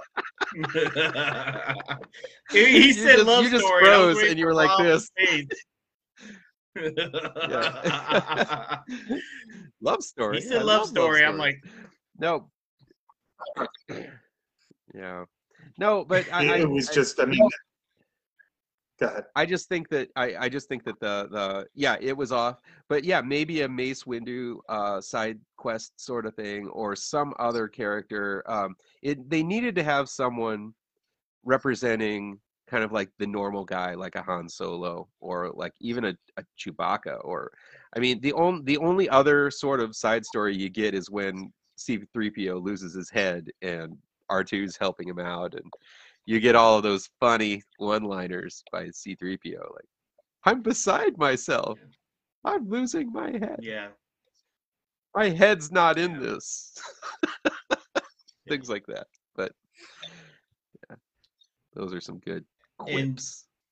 Which is fine. There's got to be 20% of this. There's got to be 20% of it that's for kids. I mean, that's okay. Yeah, that's what that's what Flying R2 was, in the Roger stuff. That's all. Well, the second guessing. Let's talk about that for a second. So Obi-Wan, when we got the 4 in 77, if you really break it down, when Luke is in the canteen bar with Obi-Wan. And Obi-Wan's trying to find a ride to save the galaxy, And Obi-Wan and Luke is like, we don't need to take this. We could go find another pilot. And Obi-Wan's like, stop. Just stop. Shh. Second guessing me. Just let me figure this out. Now you go back to the prequels and Anakin's like, no.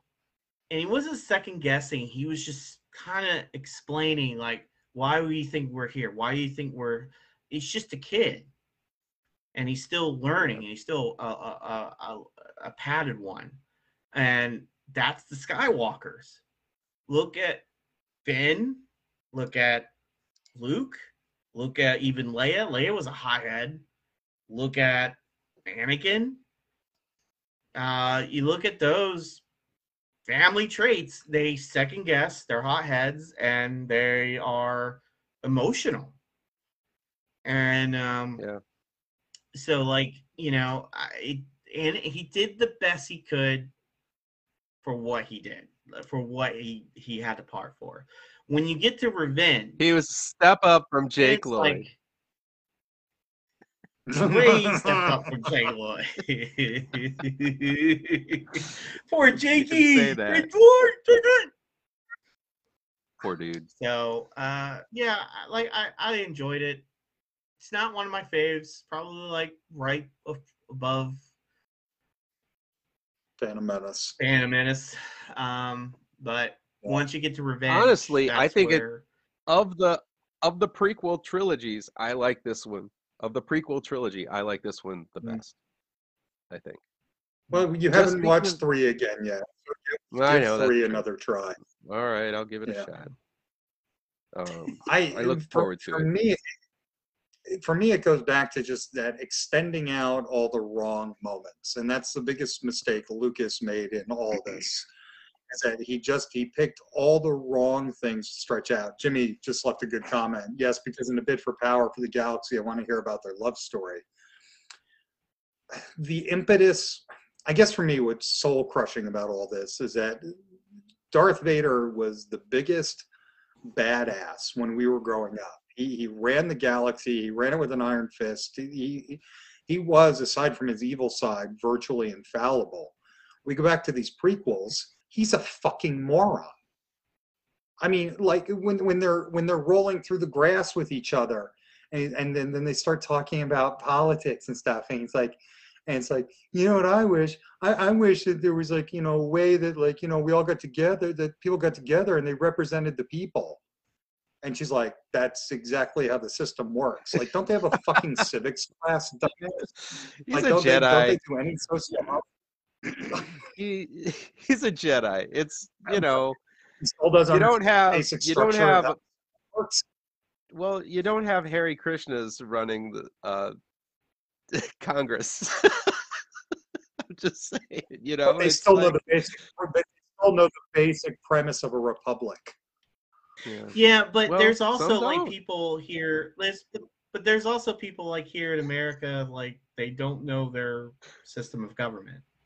So Yeah. people will go off on and being like political this, political that, but that's what they do. You just gotta get involved That and whole figure out what's conversation. really going on. So That like whole conversation was you know, about. Anakin That whole said conversation led yeah. to. Yeah, I mean that whole conversation. The point of that conversation was to lead to him saying it should be ruled by one person. It wouldn't be a bad thing if someone One was person. ruled by one person. That was the point of that But it was- entire out of context, like random conversation that they focused on. Yeah, I understood the point of it. Could we clumsily trip there anymore, though? I mean, Meanwhile, those big things in the back, it's got a picture of his ass, and it's like turning out right there, right? As just I wanted him to roll through Bantha shit when he was like trying to hot dog with it. I just wanted to see him fall into Bantha shit the whole time. And honestly, though, man, that's some cringy flirting that he was doing. That was some really rough, like creepy flirting. I dreamed of you every night. Yeah. Yeah, that's. I can't save that. Again, I can't save it. I can't talk about it. I just no. Well, there's nothing it's reflective that is of creepy as hell. Well, it's also reflective of, you know, girls make bad decisions at the beginning, like picking the wrong guy, like the obsessive guy, because she took it as like a compliment. She took it as like, hey, this guy's into me. He's tall. He's like he's tall, got a full head of hair. You know, it's like he's got a cool lightsaber. That's the criteria for women. That's the criteria for women when we're in our 50s. I hope that they're a little bit more discerning. They should have a full head of hair when they're teenagers. You know, I don't know. I'm not I think rescuing it. I like No, see you no, can't. but here's the thing. I like the past that. If you get past the crap and they start really talking about their relationship. And he goes, I just don't want to live in a lie. That dialogue started really getting good or getting well in the dialogue. better. But before that was creepy as hell. Creepy as hell. Not good. Better. It was Better. Not Better, more better. better. Whatever. Yeah, He was just I think Like, you get I think past a it. lot of those they could have communicated some of that stuff. Say Mace Windu and Longhead McGee and a Wookiee. When they had to They all walk. they all did. Say somebody was on Tatooine and there's a battle with the Tusken Raiders and that's when Shmi gets stolen. You know, that whole scene is Shmi's kind of alive. glossed over. Yeah, Shmi. Yeah, I'm a Shmi's one-legged alive. guy. Yeah, Shmi's alive. I used to do your mom. I And the one guy goes, I guess bought I her. I bought her, then I banged her. I traded a bantha for her. Oh, by the way, because of the Boba Fett show and the Sand People or Tusken Raiders, and the way that relationship was, okay, so I'm going to bridge this gap a little bit. Probably will not like this, but if you look at what he did, killing that whole village, which that's not the Jedi way, and then what Boba Fett made that relationship and they all died at the end, which was really sad, bridges that gap and says that every life and every relationship really does count. They brought Boba Fett in. Boba Fett's not really a great guy, but he got that culture, build that relationship, and helped them out where Anakin just lost his crap and just killed every man and woman and child, which is completely evil, which, again, that's a setup of what's going to happen in Revenge. So that just shows how bad Anakin was. It shows how bad Lucas constructed this, because he made it all so quick. Every turn of Anakin is like a fucking light switch. I think I had my notes here. Does Hayden Christensen have more levels than hot and cold? Because that's it. Like, you know, the motherfucker, it's like black or white. It's just there's no shades of gray or nuance to any of this. It just he flips. I'm good, I'm evil. I'm good, I'm evil, right? I mean, it's out of character, which is weird to say for Darth Vader. Right. I mean, which is not like, I think that's right. That's the story. That's the story steering the character rather than the character steering the story. Fair. Basically, Mm-hmm. you know, they needed him to act that way. In order to get to the third one. So it's kind of that transition thing. It's like you see a lot of these movies in horror, especially like descent into madness sort of stories, where it's like you follow this person for a long way, and then it's supposed to be a logical step from step A to B to Z, and then all of a sudden you're on step K, and you're like, holy shit, this person is crazy. Like, but yeah, I think. I think it just wasn't written well enough for us to believe the move from step A, where he's that, and to step D, whatever, where he ends up in. I guess. Yeah. So. Right. There's no gray. And that's different from Luke, because Luke never had a problem going to the dark side. He was always on the good side. He never fought against how, like, okay, well, somebody just, peed on me, whatever, or just took my lightsaber and I want to blast them. Luke was never like that. He always it would have been. I don't know what I should do. Well, I wish Dooku was on Tatooine there and kind of was swaying him with the dark side, or more scenes with Ian McDiarmid as the Emperor Palpatine, and like him swaying him towards the dark side. Just this kind of like dark voice in his ear. If that would have happened, like imagine if there was another Jedi there, and it was Dooku, and they thought Dooku was a part of it all, and he was just there on the mission with them. And as he's talking, he's saying, "Well, these sand people will have to pay." And it really helps him kind of guide him down that path. I think that would have made the transition a little bit better. But and actually Dooku's in Clone Wars, and they actually capture Dooku and gets in mind of Anakin. But the problem is that's way after the Sand People. That's now we're into the Clone Wars. So there's no well, I'm just gonna kill Sand People because I'm gonna kill Sand People. And again, there's no I really like the whole. It's just too fast, but then it goes really slow, and then we're really too fast. What just happened? And that's the character development. Between the Clone Wars and Revenge, it's really amazing. When you get to Attack, it's like, Okay. Well, and I think, and it shows Lucas is not the best with his own creations, because you get to Clone Wars, it's a whole host of people writing, it's a whole team bringing this together. It's Yeah. Dave Just as you Filoni. saw with episode 7. Just as you saw with like episodes 5 and 6, the studio took it out of the hands of Lucas, because he's great at the big ideas. He's just not great at the carry. He doesn't give a shit about actors. He does not care. Well, I think actors just.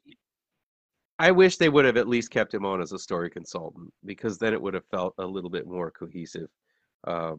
It would have still felt like George Lucas's Star Wars. Yeah, they did in the sequels. They brought him back for episode 9, from what I heard. Because of Rian Johnson, he did way too late. episode 8. Yeah. So, yeah. At the end of the day, yeah. So. Well, yeah. Next week we'll get revenge on the Sith. We didn't mention Yoda's fight. Oh, yeah. So I want to give a shout out. I want to give a shout out that so when I was dating my wife, and my wife now, and I go, so what does your dad do? Blah blah blah blah. And she goes, well, he does these things. What does he do? Like these things. What does these things do? Oh, in Hollywood. I'm like, okay. And then found out that he's the inventor of Master Replicas, who is also what makes it more interesting, because I watch Attack of the Clones. I love Yoda's lightsaber scene. I love Yoda's lightsaber.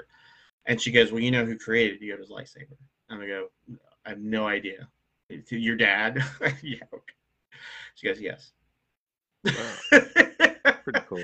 And so my father-in-law created Yoda's lightsaber. Nice. And so that was the design, everything, gave it to Lucasfilms, and that's Steve Dimzo's work. Nice. Well, that was a cool scene. I love the part where he like flicks his coat open, and it flies into his hand. I mean, that's a badass move. Yeah.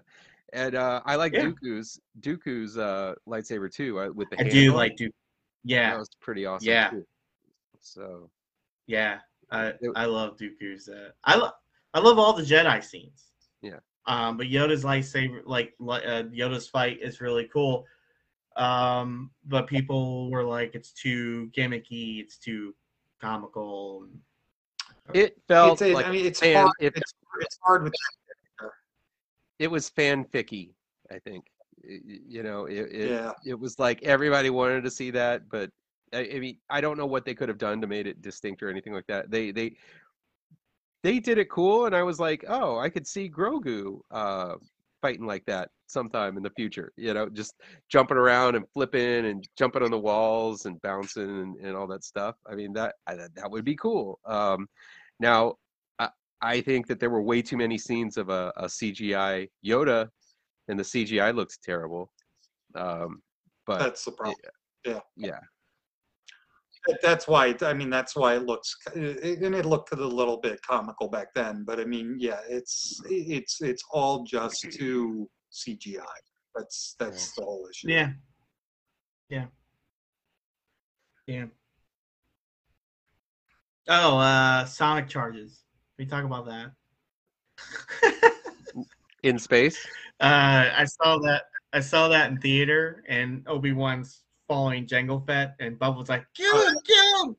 And he leaves the Sonic charges. And in theaters, that's just an amazing scene when he's following Jango Fett and every Sonic charge. And so when you saw that in Boba Fett, the Book of Boba Fett, I was just like, oh my God, it's a Sonic charge! So it's really, really cool. I love that scene. It's a really good scene. It is a cool effect. Yes, Mark. I kept thinking there's no sound in space. That kept going through my head, but I go, that that kills the whole fucking series. Then I mean that's Yeah. what's cool. We'll talk about it next week. But that's a really good thing about the opening scene of season 3 is just how. My favorite science fiction is when they do lean into that. That's why I love Battlestar Galactica so much, because Battlestar Galactica, the new one, played such much silence in space. It really did an amazing job with the quiet of space. Very similar to 2000. I was thinking 2001: A Space Odyssey was very, space was quiet like it should be. So that is always the first thing that pops into my head. It's like there's no fucking sound in space, but you got to concede to that. So episode 3 starts out very quiet. Just wait until the last one, the very last one of the series, when they're riding horses on the side of a spaceship with no gravity and no air. But that's okay. We'll get there. Rob, are you going through Battlestar Galactica right now? Because I'm going through it as well. I'm on episode 2. I've watched it so many times. I've gone through it like 3 times already. That's one of my favorite series of all time. It's so well written, so well done, up until the very last episode. Gotcha. But I won't. I'm watching. This is your first, right? Battlestar. This is your first time watching Battlestar? Yeah. Okay. Yeah. I was waiting for Mark. Mark, what are you watching? No, I wanted to do it. Oh, right now I'm watching Fabulous Gemstones, or The Righteous Gemstones. So it's that's my break from horror and all this in comics, but it's amazing. I love that show. So it's a Righteous Gemstones. It's a very good show. Yeah. Have you watched the first season? Or you all? I just finished the first season, and I'm just about to start the second. So first season was amazing. I expect the same level of awesome. So. It's hilarious. But I mean, a real masterclass in writing is Battlestar Galactica. It is. It's done by Ronald D. Moore, who wrote all Star Trek Next Generation, but he had to play within the studio constraints and the system constraints of Brendan Branagh and the other producers. He had to kind of acquiesce to some of their sillier notions. Battlestar is completely his baby. He's also the head showrunner on the show on Apple TV right now, For All Mankind, which is phenomenal as well. Phenomenal. Yeah. You should give Battlestar a try, Mark. You should. I would like to. I think, you know what? I started watching that one that was set after Battlestar. What was that called? The Caprica.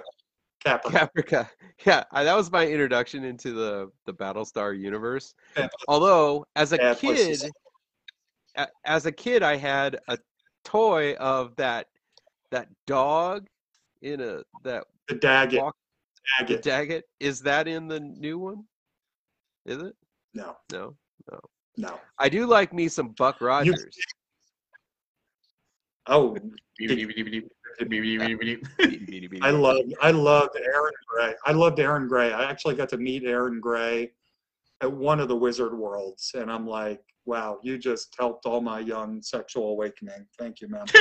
I saw Aaron Gray, and she looked great at I think it was a Wizard World, and she was sitting beside Gil Gerard, and Gil Gerard looked like he ate Gil Gerard. He's a big guy. big guy. But hey, it's but I enjoy Buck Rogers. Caprica is not the place to start. Battlestar, the original, is the place to start. Yeah. Caprica, it's a 2-episode pilot. So there's season 1 and there's season 1. You have to watch the pilot to get to season 1. Yeah, but that's fine. It's like a 2-hour. I think it's movie, on. It's on Tubi. It's on Tubi. I'll eventually watch it. I'm sure. Yeah. So it's just as a writer, you should give it a look see. Yeah. Hey, speaking of Wizard World and Fan Expo, we going? I'm not. Oh. Where is that, dude? that fan expo was that the try. I posted this on. It's right by our house. It's not too far away. That I think it is utterly atrocious that they're using Stan Lee's picture of people that might appear, and they have Stan Lee's fucking picture on there. Who is saying that he might appear? He might appear there, and he might Wizard not. World.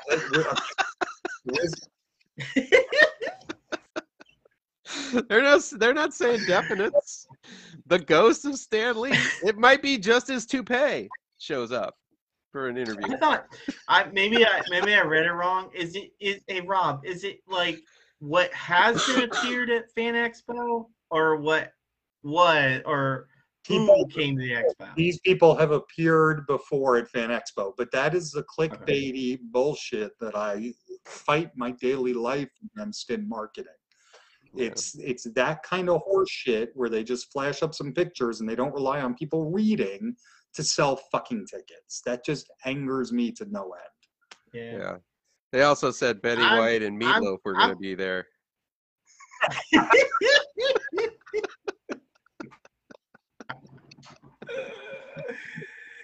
I was thinking about going because Kevin Smith's going to be there and Jason Mewes are going to be there. I'd like to meet them. John F. Kennedy. John F. Kennedy's going to be there, and Lyndon B. Johnson. Beethoven. You let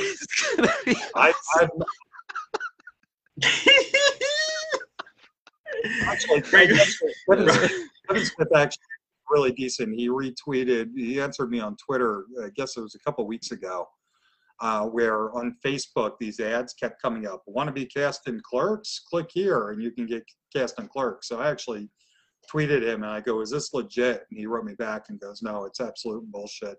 I don't know. I've met both of them twice already. So I'm like, it just, the thrill is gone, I guess. Yeah. You don't want to go with me?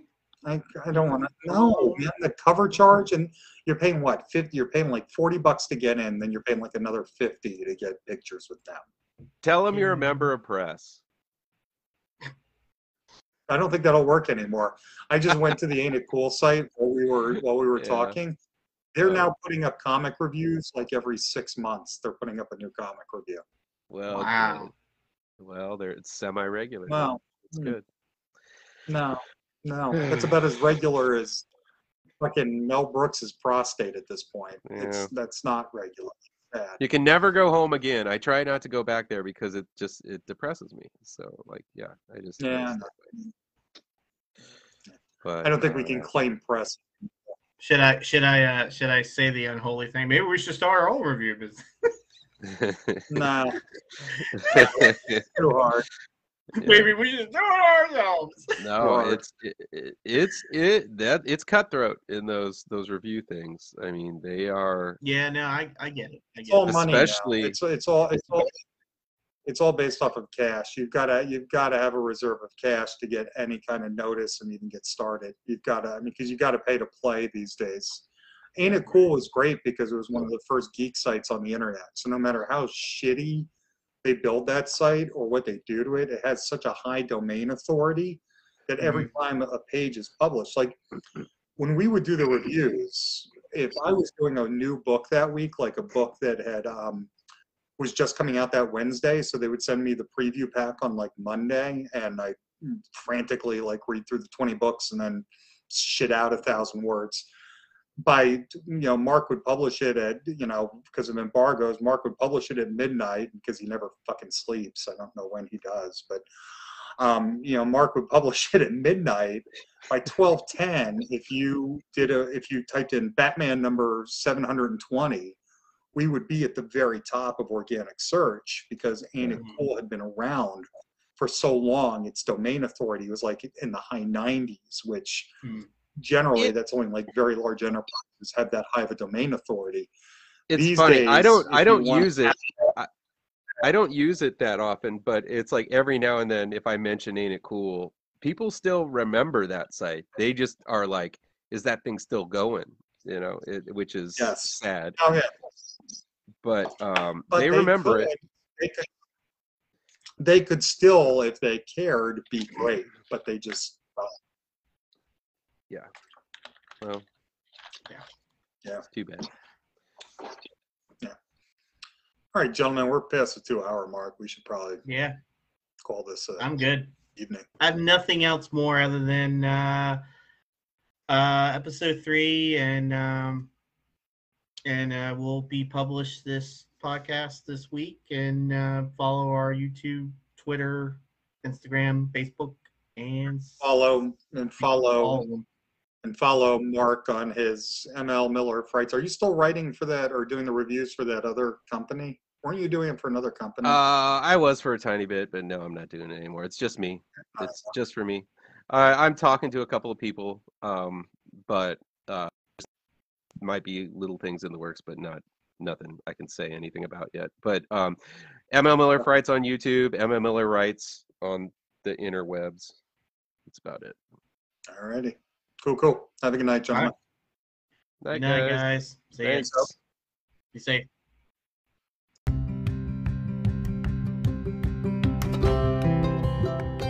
Well, that's the episode, folks.